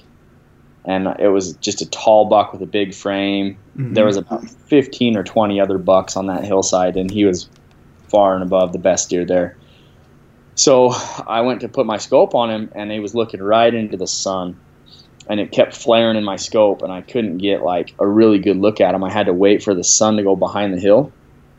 And then once the sun went behind the hill, it was a little dark. But I finally got confident to where I could see my crosshairs good on him. I took the shot, and smack really hard, and I thought I'd hit the rock. Oh, no. It was behind him. I'm like, I think I just missed like a great deer. So I walked over there where he was standing. I took about probably 45 minutes to an hour and just gridded, looking for blood, looking for the deer, didn't find anything. And so I went back to camp, and my buddy heard me shoot, and he asked what was going on. And I told him that I'd shot at the big frame deer that I'd missed. And so we went back the next morning to that same spot, and we saw the buck that was with him, but that deer never showed back up. So my buddy Troy says, let's go look for blood one more time. I said, okay. So we went over there. We were standing in the daylight. We'd been over there for an hour just kicking around, talking. We had a snack. And we get over there and look down, and Troy's like, there's blood. No. I'm like, oh, shiz. So then I panicked, and I started just frantically like running around trying to grid everywhere I could where I thought this deer might have gone. And I'm jumping all these other deer, seeing all these other bucks, and just like in a panic because it's been 80 plus degrees in the afternoons, and I know this deer's going to spoil. And so this is you're looking for that little 2x3. Yeah. Yeah. I knew he was a good deer. But in my experience, yes, I have shot many big deer that turned into 2x3s when they were on the ground. But I was fairly sure he was big. So Troy stays back and starts following the blood trail. And I'm just gritting like crazy, looking for birds, looking for anything. And we looked pretty much through that day. We couldn't find him. We went back and regrouped at camp. And then I came back in the afternoon to look more. And I got up on a rock pile to try to glass. And when I was on the rock pile, I jumped a deer that we've seen up there for a couple years, another deer that we deemed a shooter. And he's like a big buck, 28-inch wide. He's only a 3-point, but just bladed and heavy. He actually ended up being killed, but he's just a giant 3-point. And I almost shot him. And I thought, I can't do it, you know. I know I hit this other deer. I think he might be dead. Like, I have to wrap this story up. You know, so I let that deer walk. And about 5 minutes after I passed that deer, I moved onto a rock pile and was glassing, and I glassed what looked like some white fur, like a deer's underbelly. And I moved down the ridge to get a different vantage point, and I could see, it was funny, I could see a deer's nutsack.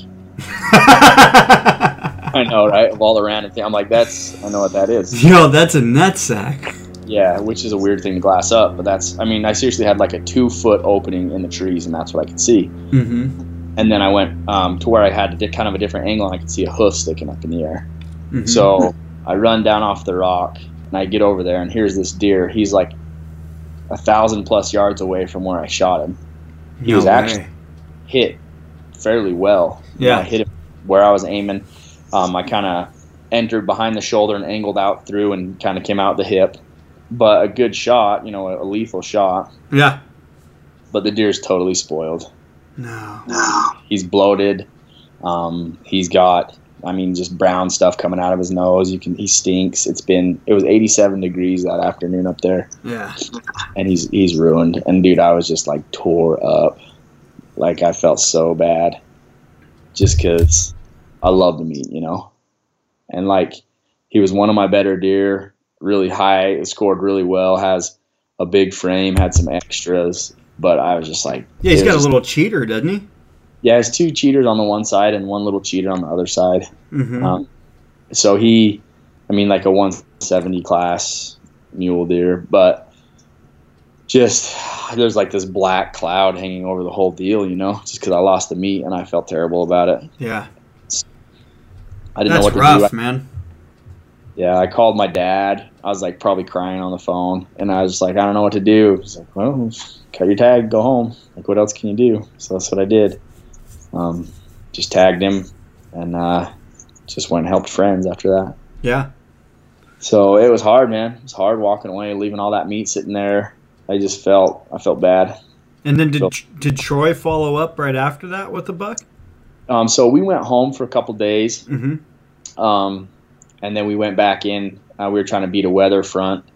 We were planning on going out. His wife was up there with us, and she had to go back home. So we walked out with her, and we hauled out some gear. And we came back in a couple days later, and it was just pouring rain. And really just the weather was terrible. We debated not getting out of the tent, but we're like, forget it. We got to try. Yeah. So we got out. Just got absolutely soaked. And right where I'd killed the deer in 2017, we ran into a herd of bucks.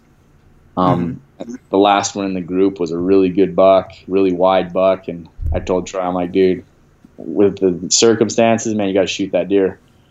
So he shot, the deer went right down, and he's like, oh yeah, we're high-fiving. I'm like, dude, reload. And he's like, oh, we're good. I'm like, reload right now, just because I've seen so many deer, you know. So he started reloading, that buck jumped up and took off, and we ended up having a little bit of a jungle chase. Like, we had to run that deer down. It got into some timber, but it took us about 15 minutes to get on it again, and he put another shot in it and got it done. Yeah. But it was just a really wide 4-point, pretty buck, about 28 inches wide. And we got it done. We're very, very happy with that deer. That's awesome. Now, what would you say that buck scored that he shot? You know, don't know. Yeah, he's probably like a 160 type deer. He didn't have great forks, but he was a really old buck and really wide. Yeah. He's just one of those deer that probably wasn't a score, but was a nice mature. Still a perfect buck anyway. Yeah, and with the circumstances, the weather, the rain, like we were very happy to find him and get it down on him. Yeah. So, and he looks really big in the pictures too. That's the best thing about him. So now tell me, you roll out of that hunt and go straight down to Texas. Yeah. Yep. So I headed to I went to New Mexico actually. New Mexico. Okay. Okay. Sorry. Yeah. So I rolled to New Mexico. I bought a landowner tag in New Mexico, short notice. Mm-hmm. I don't know why. I guess, you know what? We actually hunted the Utah rifle elk first. Uh-huh.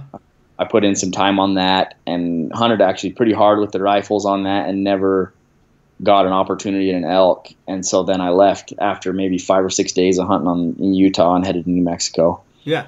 And bought that landowner tag for like, well, it's unit 50, which is known for being like a very tough hunt.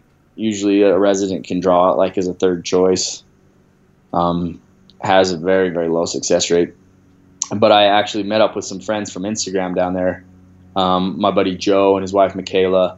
They have a little thing, Sangre Outdoors. Yeah.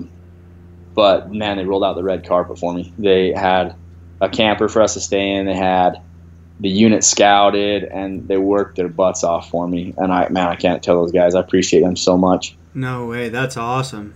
Yeah, and they invited me, took me to all the good places to eat Mexican food. Well, new Mexican food. I kept getting in trouble for calling it but like the green chilies. We hunted really, really hard. We hiked a lot. The night before the opener, we saw a really good bull for that unit, a 5-point. And tried to find him the next day, and dude, there was just people everywhere. Hordes and hordes of people road hunting. And so we didn't end up seeing an elk the whole first day. We never actually saw an elk till the second evening. And got in on a herd, glassed a bull from the road and ran up on him. And got to 300 yards, and we're sitting there waiting for the bull to come out. We saw all the cows, and the bull had just either fed around the hill or got into the timber, and he never fed out. We hunted for, I want to say that whole week, and we saw elk here and there. I jumped one small bull. We hiked up a big mountain, and I jumped a small bull. Didn't get a shot at him. Yeah. But finally, the last morning, we got up. I remember me and Joe just had like this pep talk. We're like, dude, no matter what happens, this has been an awesome experience. We had so much fun. Like, let's just go hard as we can. Let's go balls out today, and we'll see if we can just make it happen. Get this thing done. So we were prepared, man. We were going to go hike the biggest mountain the whole day, and we're cruising down the road to go to the mountain, and Joe's like, there's elk. And I look, and they're out in the flat. And man, I have a history of getting overly excited, right, when I see animals and like rushing it, maybe not making the best shots. But I saw these elk, and I just lost it because we hadn't seen elk the whole week, and there was a good bull in the herd. Yeah. But I rested my gun like over on the fence and took a shot, and as soon as I pulled the trigger, I knew I'd missed. And the elk started running, and so we actually had to sprint clear around and get in front of them again. And I actually came across the road in front of us, all the cows, but the bull wasn't with them. And I looked to the left out in the flat, and there's the bull with a handful of cows way out in the flat. So I go running just out through the flat as fast as I can. Got out there, and there was a small, like a juniper tree out in the flat, and I put my gun in the top of it, and I'm out of breath and just like trying to breathe. And I look through my scope, and my crosshairs are all over the place, but the bull's just standing there. He wants to go past us to get up into the mountains. And so finally, after probably 5 minutes, all the cows part, and the bull's just by himself in the middle. I knew that was my moment. So I just got my breath together, and I finally just put a good shot, and I hit him right in the lungs. Nice. And he kind of separated off from the cows, and I chambered another round, and I shot him and hit him in the neck, and he just went right down. Oh, wow. And I was just like, you know how you have those moments where you like, sometimes you'll kill an animal on opening morning, you're like, hey, we're done, great, Yeah. This is one of those ones where just the weight came off my shoulders of killing this bull after so much work, dude, and I just like got super emotional. Yeah. All just came out, I'm walking up this bull, having driven 8 hours and stayed down there. the whole hunt, plus a couple days of scouting, being away from my family, my new baby, it just was like a wave of emotion just like crashed over me. Well, not to mention, I mean, fatigue from everything of all of the traveling and running yourself to the grindstone, doing backcountry hunts, hiking in miles and miles and miles. What happened with your deer, having a kid, hunting other states. Did you have this like laundry list of things that you're coming off of in what, a 3-month time period, maybe less than that? Yeah, we've been grinding for so long, man, with the daily series and stuff. And like, so does that basically means you're filming during the daytime, trying to get content while trying to find animals, and then editing at night and going to sleep. Right? Yeah. And so that in itself is exhausting. Yeah. It was just it was the adrenaline dump and the emotion dump of all that, and it was just, I cried, dude. I cried like a little baby when I walked up. That's awesome, dude. So it was how crazy is it that you guys had been hunting there and looking for elk, and you'd never seen this herd of elk, and then that morning they decide to be there? Aren't elk just amazing at how they can do that? Yeah, how do they hide? This was like 30 elk, it wasn't like, and this is sagebrush, pinyon, juniper country. Like, yeah, it was weird. It's like they just materialized. There they are. Yep. And after all that time of looking, they're in the wide open, mile down the road from our camp. Isn't that insane, man? I was trying to explain that. Anthony and I were just on a mule deer and elk hunt in Colorado, and in Montana, not Colorado. And I was trying to explain to him, like, dude, we can just wake up tomorrow and there's elk. It's like, I don't want to say it's that easy, because it's not easy at all. But the elk will be there when they want to be there. Yep. You know what I mean? Like that. Yeah. Especially this unit that I hunt, like in Utah, I end up driving myself crazy because I hunt the same places 30 times without seeing elk, and then one day they're there. And it's like, where'd you guys come from? Right. Why is today the day? Why wasn't it 5 days ago? Yeah, how come it wasn't opening morning? Right. But that's the fun of it, man. That's what keeps you back. You never know, and it really, like, it can drive you crazy too, because you'll see people who hunt one day and they kill them. Yeah. Well, it's like that next ridge syndrome, man. It's like, how many ridges have I gone over being like, well, maybe if I just look over that next ridge, there's going to be, some deer down there, some elk down there, Oh, well, maybe I'll just go to the next one and the next one. And then all of a sudden it's like, how did I get here? Yeah. And I think sometimes the elk are doing the same thing. They're just wondering what's over the next ridge, and they just keep walking away from you. Right. Seems like I've seen them do it. I've seen them do it on some of these units in Utah where you'll spook them. They'll blow out of the country, and then they'll just stay wherever they went. Yeah. And they'll blow out too. Like, they'll run 5 miles. No questions asked, not stopping. They're just gone. Yep. Yeah, that's the way they are. They're crazy, and they're a lot more nomadic than deer. Yeah. So, but yeah, it was a great hunt, a great experience with those people. We did this thing called a Lomo party, which is like Lomo's backstrap. Mm-hmm. And they get like the discs off a tractor, and they heat them up, and then they fry the backstrap, and then they do homemade tortillas and sopapillas. Oh my God. It was so good. If you guys check out a YouTube video of mine, go check out that part 2 of my New Mexico series, and like we do like a full breakdown of that party, that family party after. That was the highlight of the hunt for me. Really? It was amazing food. The whole family comes over and gets together, and they're telling these hunting stories. Like, it was just one of those special moments, That's epic, dude. It was great. That's so awesome. I love watching that kind of tradition too, because every family's got their own style of tradition when it comes to the harvest. You know what I mean? When it comes to the kill of the animal. Yeah, these guys do that every time. Every time somebody kills an animal, uncles, aunts, cousins, brothers, sisters, everybody comes over. Yeah. They have a party, and they all, every time somebody kills a bull, they'll just eat one of the back straps and have a big party. How cool is that, man? It was great, man. I love that tradition. I want to start it. Right. And that's like what we do with the flip-flop, you know what I mean, with the venison hindquarter. Yep. That's like our family tradition. Every deer we get, hams. Everybody's like leg steaks. I'm like, no way, dude. You take that whole thing, pack it out with a bone in it. That's a meal for, 50 or 60 people right there. That's so awesome, dude. I love that. Yeah. Just wait. You'll be eating it. You'll be eating it soon enough. Let's do it. I'm stoked. Hell yeah. So, from New Mexico and then to Texas. Yep. So I drove all night. I left at New Mexico at about 10 p.m. Mm-hmm.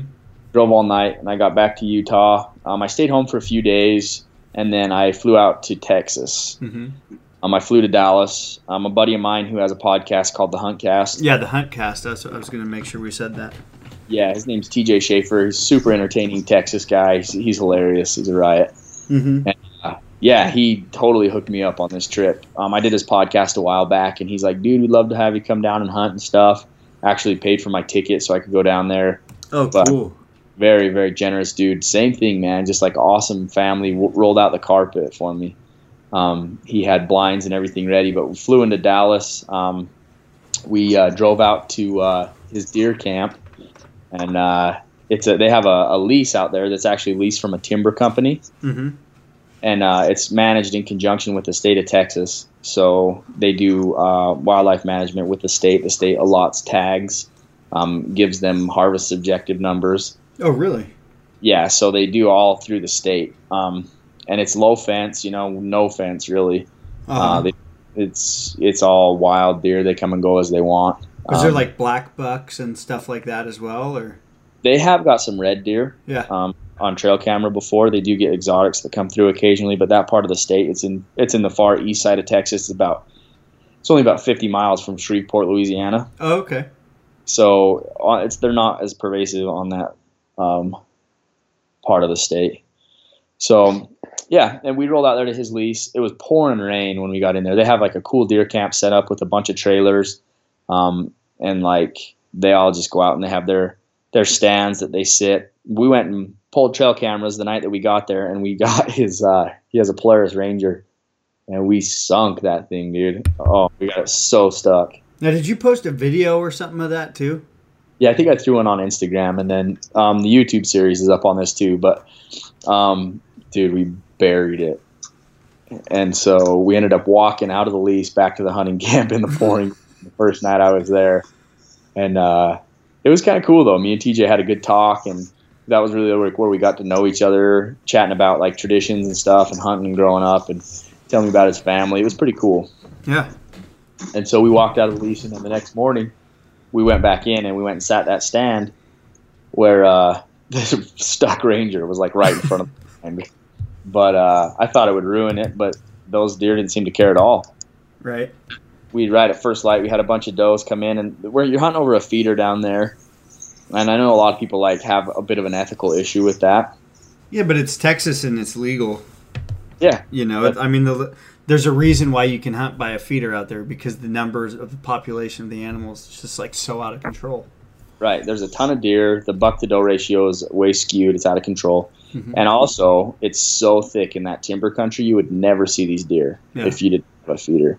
And so we're hunting a clear cut that the timber company cut maybe last year. Mm-hmm.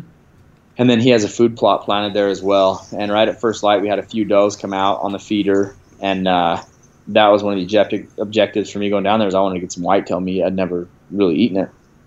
So he's like, shoot one of those does. So, the first hour in the stand, I shot a big doe. She went and died right there. And then throughout the morning, we had a whole bunch of different bucks come by. But they're looking to shoot a very specific type of deer there. Mm-hmm. It either has to be over 130 inches, which is like a very good whitetail in that part of the country, or it has to be a cull buck that's over 4.5 years old. Mm-hmm. So really, we were looking for a very specific buck, and we saw one buck that was over 130 inches, but just got no shot opportunity at it. And so that was that. Set through the first day. And then that night we went and hunted pigs with thermal imaging. And dude, that is unreal. Lighten them up. The craziest thing I've ever done. Like, it's like Call of Duty. Straight up. Real life, man. It was crazy. Is that not so much fun though? Like running around with thermal optics and seeing pigs and. It was a blast, and I always had this. I don't know if I call it an ethical dilemma, but I'm always like, how is this going to play? What are people going to think if they see me out shooting pigs at night? But when you go out firsthand, you see the damage they're doing to the farmland out there, and like the damage they do to wildlife, and you see the trail camera pictures of them eating fawns. Yeah, like it's something that has to happen. Yeah, like these pigs have to be controlled. They're super invasive, and they just do so much damage. So once I kind of got a better understanding of the operation side, it's a must. Yeah. So once I got it in my head that I'm like, we need to wipe these things out, then it was like all on, man. Then it was like, I don't know, Navy SEAL type stuff. But it was so cool. We rode around and we just drive through the roads, and the guy that we were with, his name's Joey, and his company's called Thermal Outfitters. Mm-hmm. And we would ride kind of in his Ranger and just kind of look out with the thermal imaging until you see a herd of pigs, and then you'd sneak over and get within like 50 yards. And you set up on a tripod and just go 1, 2, 3, and just you try to shoot him in the shoulder because you want him to go down right there. Yeah. But I couldn't get it out of my head because I'm so used to shooting everything like in the lungs, Yeah. And so I would shoot the first one where I was supposed to, and usually it would go down. And then after they kind of went chaos, then I kept shooting them in the lungs, and they'd just run into the trees. So we spent a lot of time trying to follow them into the trees. But it was fun. I think we probably killed somewhere around 20 pigs. That night, and we had I was shooting a FN Scar, and so 5.56 or 308. 308. Nice. And it's suppressed. Oh god. So it's just there's a video of it on my YouTube, and I put in some footage of Joey's from some past hunts. It looks like a video game. Yeah. So we stayed out all night doing that. Got a bunch of pigs, and then we went the next day, set the deer stand again, had some bucks come by, and then we sat a stand that night for pigs. And didn't have any pigs come by, but had a bobcat come in. Mm-hmm.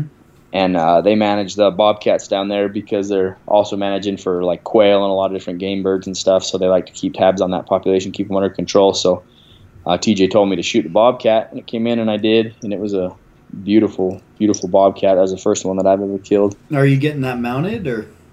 So I really wanted to. I wanted to get it. I was going to have it soft tanned, but it was right in that transition phase between its summer coat and its winter coat. Oh, really? So we called the taxidermist. We talked to him, and he's like, "Just take your hand and brush it with the grain. If it doesn't shed, you're good." And I went and brushed the grain, and I was just getting hair off of it like crazy. He's like, "You'll lose all that hair in the tanning process." He's like, "It's just not worth it." Yeah. So I was kind of disappointed with that. Like, if I would have known that ahead of time, I don't know if I would actually even pull the trigger on it, but. It was a cool experience to see it up close. It was cool. Mm-hmm. So we sat that stand, and then the next day we set for deer one more time, had some bucks come through once again, but we did have one deer that we could have shot, never got a good opportunity at it though, and ended up going home, just taking a doe with me and some pig meat, and I actually carried it on the airplane. I saw that. It was like a little red cooler, right? Yeah, I had a little cooler. I had the right Yeti on the side for sponsorship reasons. But yeah, I took it through TSA, man, and the lady, she looked at me like I was insane. Yeah, I've traveled with a hindquarter once. I flew down to Southern California to go do a flip-flop at NASCAR. It's like 3 or 4 years ago. And everybody in the terminal was like, "Why do you have a bloody sack? Like, what is going on here?" Like, especially going into LA, nobody was thrilled about it. Yeah, and luckily Texas is a little more friendly to that kind of stuff. The lady at TSA, she's like, "Do you have food in that cooler?" "Yes, I do." She's like, "Can I see it?" Like, "Yeah, if you want." So I popped it open, and she's like digging around with her gloves in the cooler. And she put it through the scanner. She told the guy running the scanner, his name was Daquan. Mm-hmm. She's like, "Daquan, this looks bad, but I promise it's okay."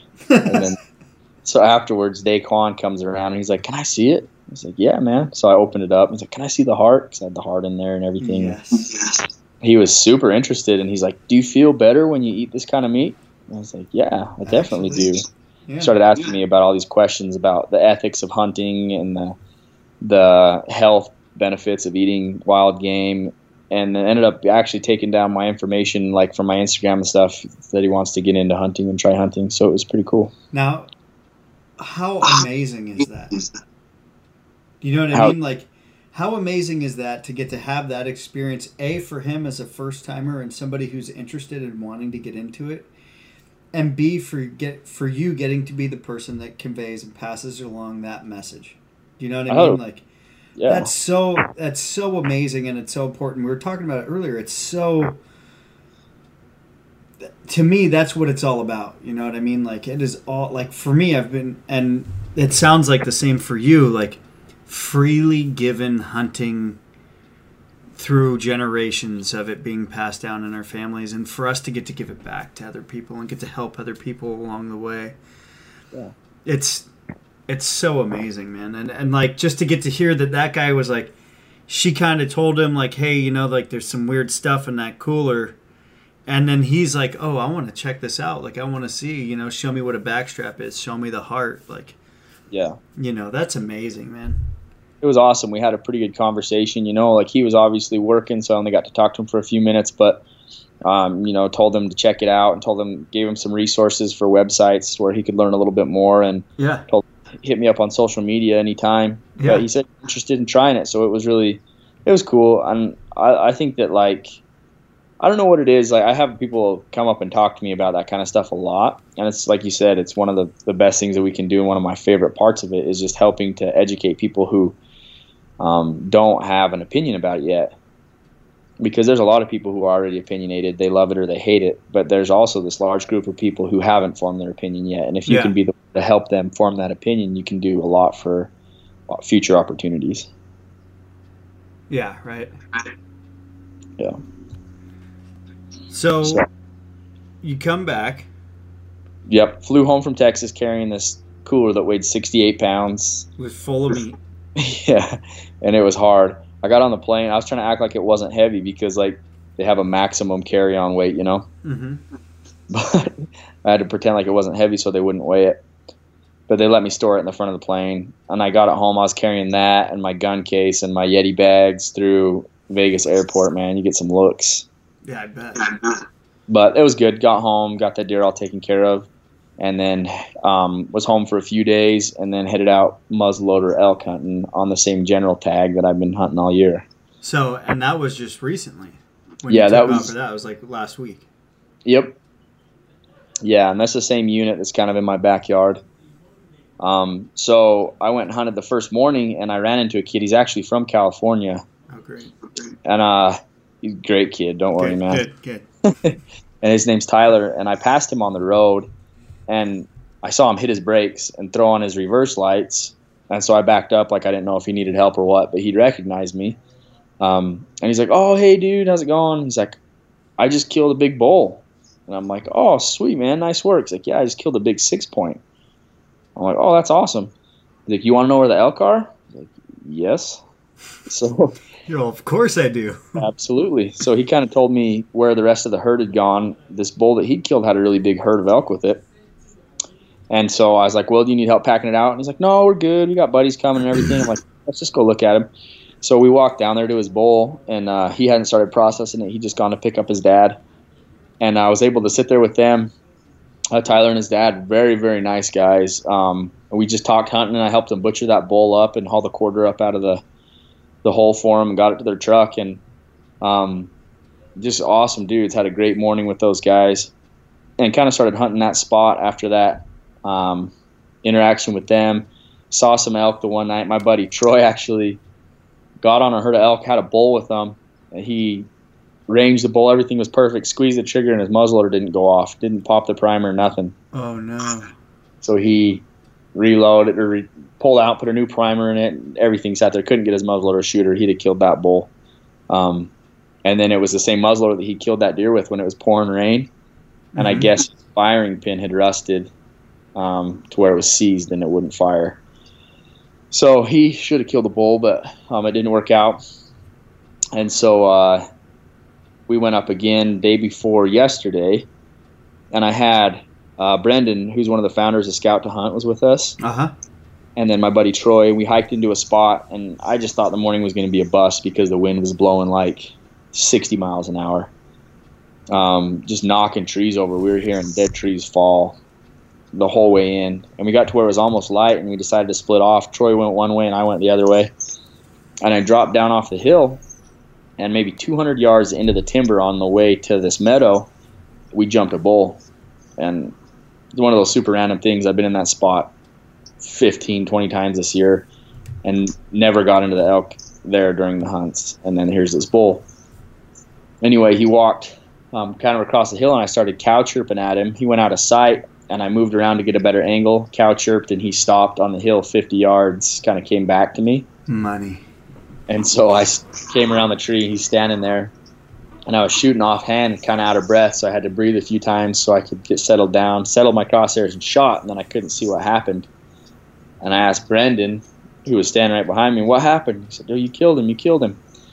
So I reloaded my muzzleloader because I'm always super nervous with elk that they're just going to run away after you shoot them because they're so tough. Yeah, they're a hardy animal right there. Yeah, and I went running up to this bull. I didn't even know what he was. I could see his one antler and his front shoulder when I shot him. And I went kind of running up to him, and I saw him pick his head up. And I'm like, oh, geez, that's a 6-point, which is a pretty rare bird on that unit. Yeah. And so I got up to him and put another shot in him to finish him off, and it was just a real pretty heavy 6-point bull. And it was just like another one of those moments where it's like, man, I hunted 30-plus days. I think I hunted 31 days. I was trying to figure it out last night on that unit. And then here's this bull suddenly, laying at your feet. Ready to go. Yeah, it was super awesome experience. It was cool to have Brendan there with us. He's a photographer, and he was taking pictures the whole time. So we got some awesome pictures, and he captured some really cool candid shots of the whole butchering process. And so that brings me to today, man. I was today dealing with the Euro mount on that bull, cutting up the back straps. And that's what I've been doing. Uh-huh. So what would you say so far this year has been your best achievement for your 2018 season, just personally, internally? I think having my boy during the hunts was in between hunts was pretty awesome. Having him show up at the right time, I definitely have to say that was the high point for me was having him come. Right. As far as hunts go, though, dude, I feel like New Mexico just had it all. Yeah. It had everything, We got it done the very last day. We had such an awesome experience with awesome people. The food was insane. The views were amazing. It just had it all. It had I picked up sheds. Yeah. It just had everything, and we took it to the wire, and then we had success. So I think for me, that had to be the one that definitely stood out as top tier. So what would you say was your best piece of gear? So I have this rifle that it's a 300 short mag, and it was my dad's gun. Mm-hmm. He had a little bit of work done to it, had the trigger done, and he got it shooting well. And then I had a buddy of mine, Andrew. He put a long-range scope, a Vortex HSLR on it for me this year. Uh-huh. Really got me comfortable shooting long range. And, ring and steel at 700, no problem. And so that right there has been an amazing piece of gear. Also, I started running some First Light this year. Yeah. Some camo. How do you like that? I love it. My buddy runs First Light, dude. The gear, when he's always in it, I'm always just that stuff looks amazing. Yeah, it's, dude, super well thought out. The materials, dude, the merino, it's next level stuff. I've worn everything. Yeah. Everybody makes good stuff. Well, and you and I have talked about, in the last year, we've talked about gear across the board from all of the different companies. Right. Yep. And I run everything. Yeah. I've worn Sitka, I've worn Kuiu, I've worn First Light, I wore Scree for a while, I've worn Kings. Yeah. And I everybody makes good stuff nowadays, but this First Light to me just seems, their fabrics seem next level to me. Yeah. So it's cool, and that's been awesome gear. I had the Vortex Fury range finding binoculars. How were those? They've been surprisingly good. I like them. they have definitely limitations as far as if you're going to run just a binocular, you'd probably be better off with like maybe the Razor HDs. Yeah. But for a combination rangefinder binocular for rifle hunting and muzzleloader hunting, they're pretty awesome. Yeah, they're good. But I mean, I ran a ton of gear this year. This bull in New Mexico, you know, I threw him in a Yeti cooler. Stocked him with ice. Now let me because I'm in the process right now of buying some Yetis. Right so on. I'm looking at getting 2 125s. Yeah. In hopes that will be a full boned out Rocky Mountain elk. Yeah, dude. I think if you're gonna bone it out, yeah. you could almost do it in 125. Oh, really? Yeah, like my New Mexico bull, I had him in a 125 and a 75. Really? Yeah, I did have to cut, but he wasn't boned out. I left the bones in the quarters. Oh, okay.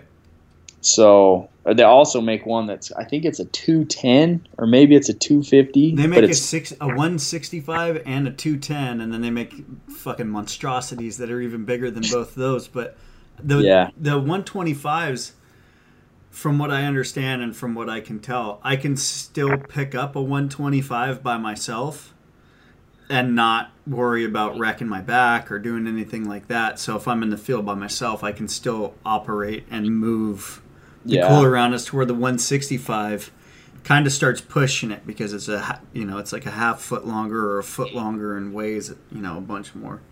Yeah, the 210 is like the taller one, and you can for sure fit a whole elk in that cooler. That's what it was designed for. But yeah, like you say, especially if you put meat in it, that cooler's a bare empty.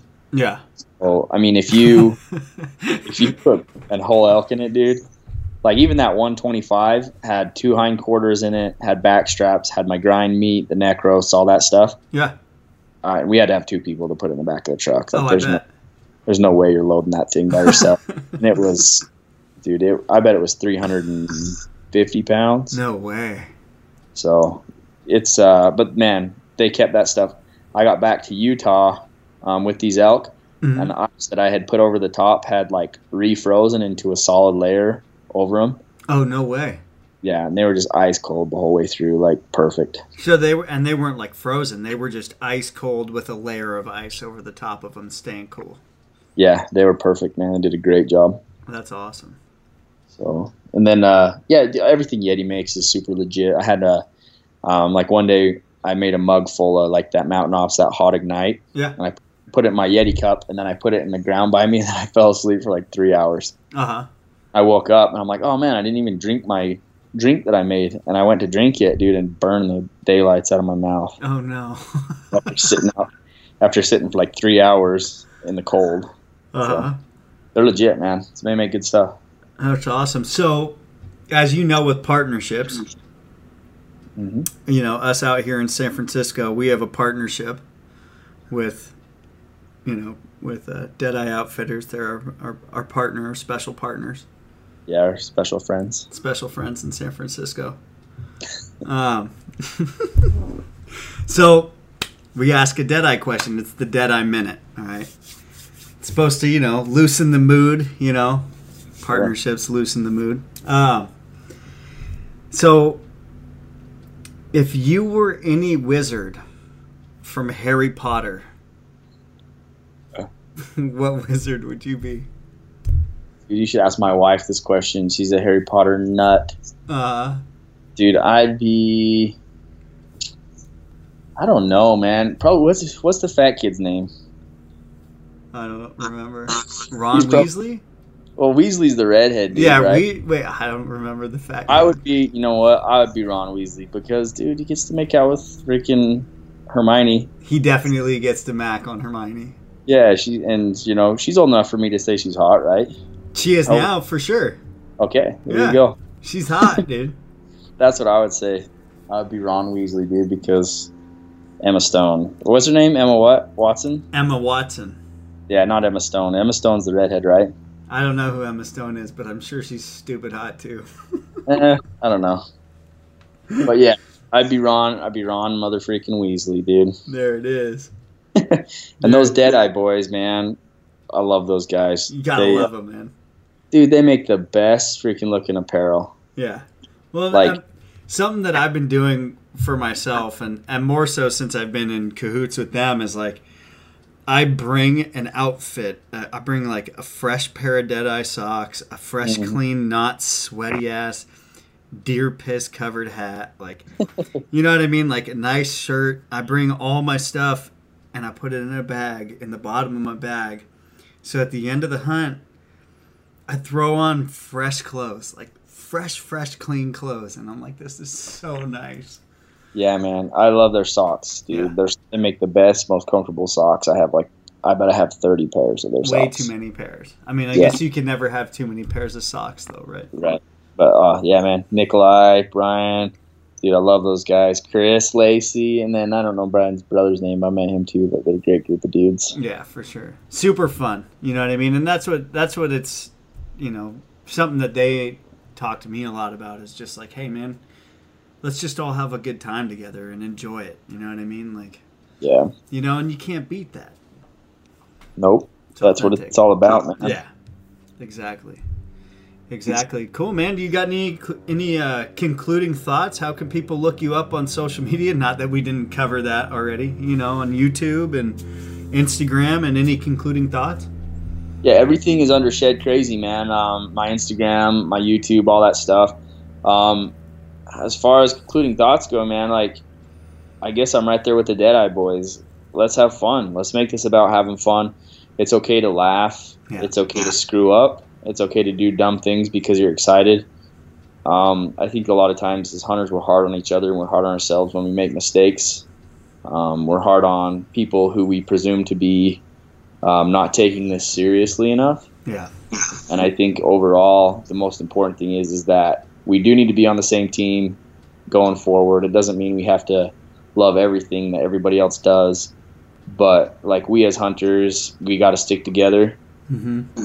So if you see something online and like you really, really want to be a dick, just find a little bit nicer way to say it. Yeah. Or don't say it at all.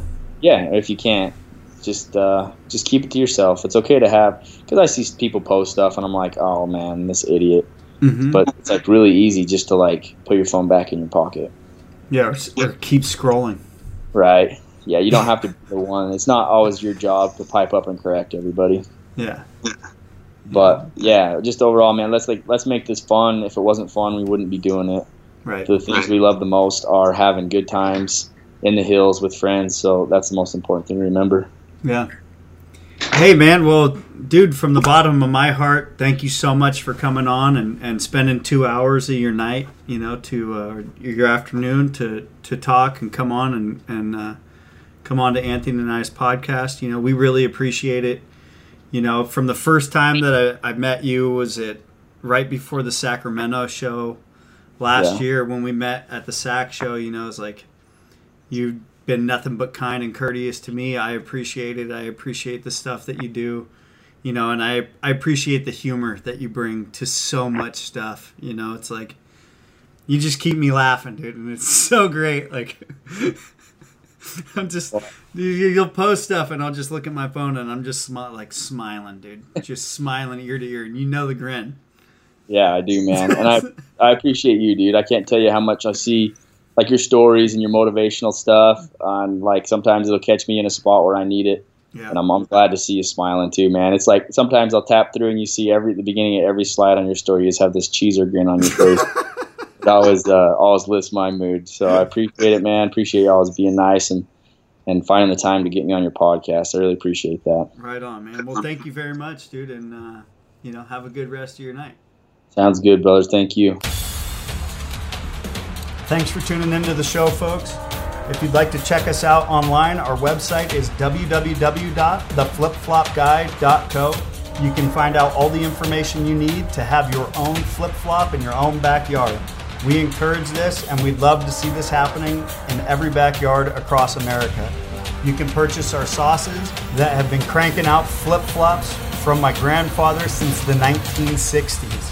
If you had trouble filling your tags this year, we also have available on our website Maui Nui Axis deer legs. They're 100% USDA approved and ready for your consumption. Don't forget to check us out on Instagram at The Flip Flop Guy. We hope you have a great day. Thanks for tuning in, and don't forget to smash that subscribe button.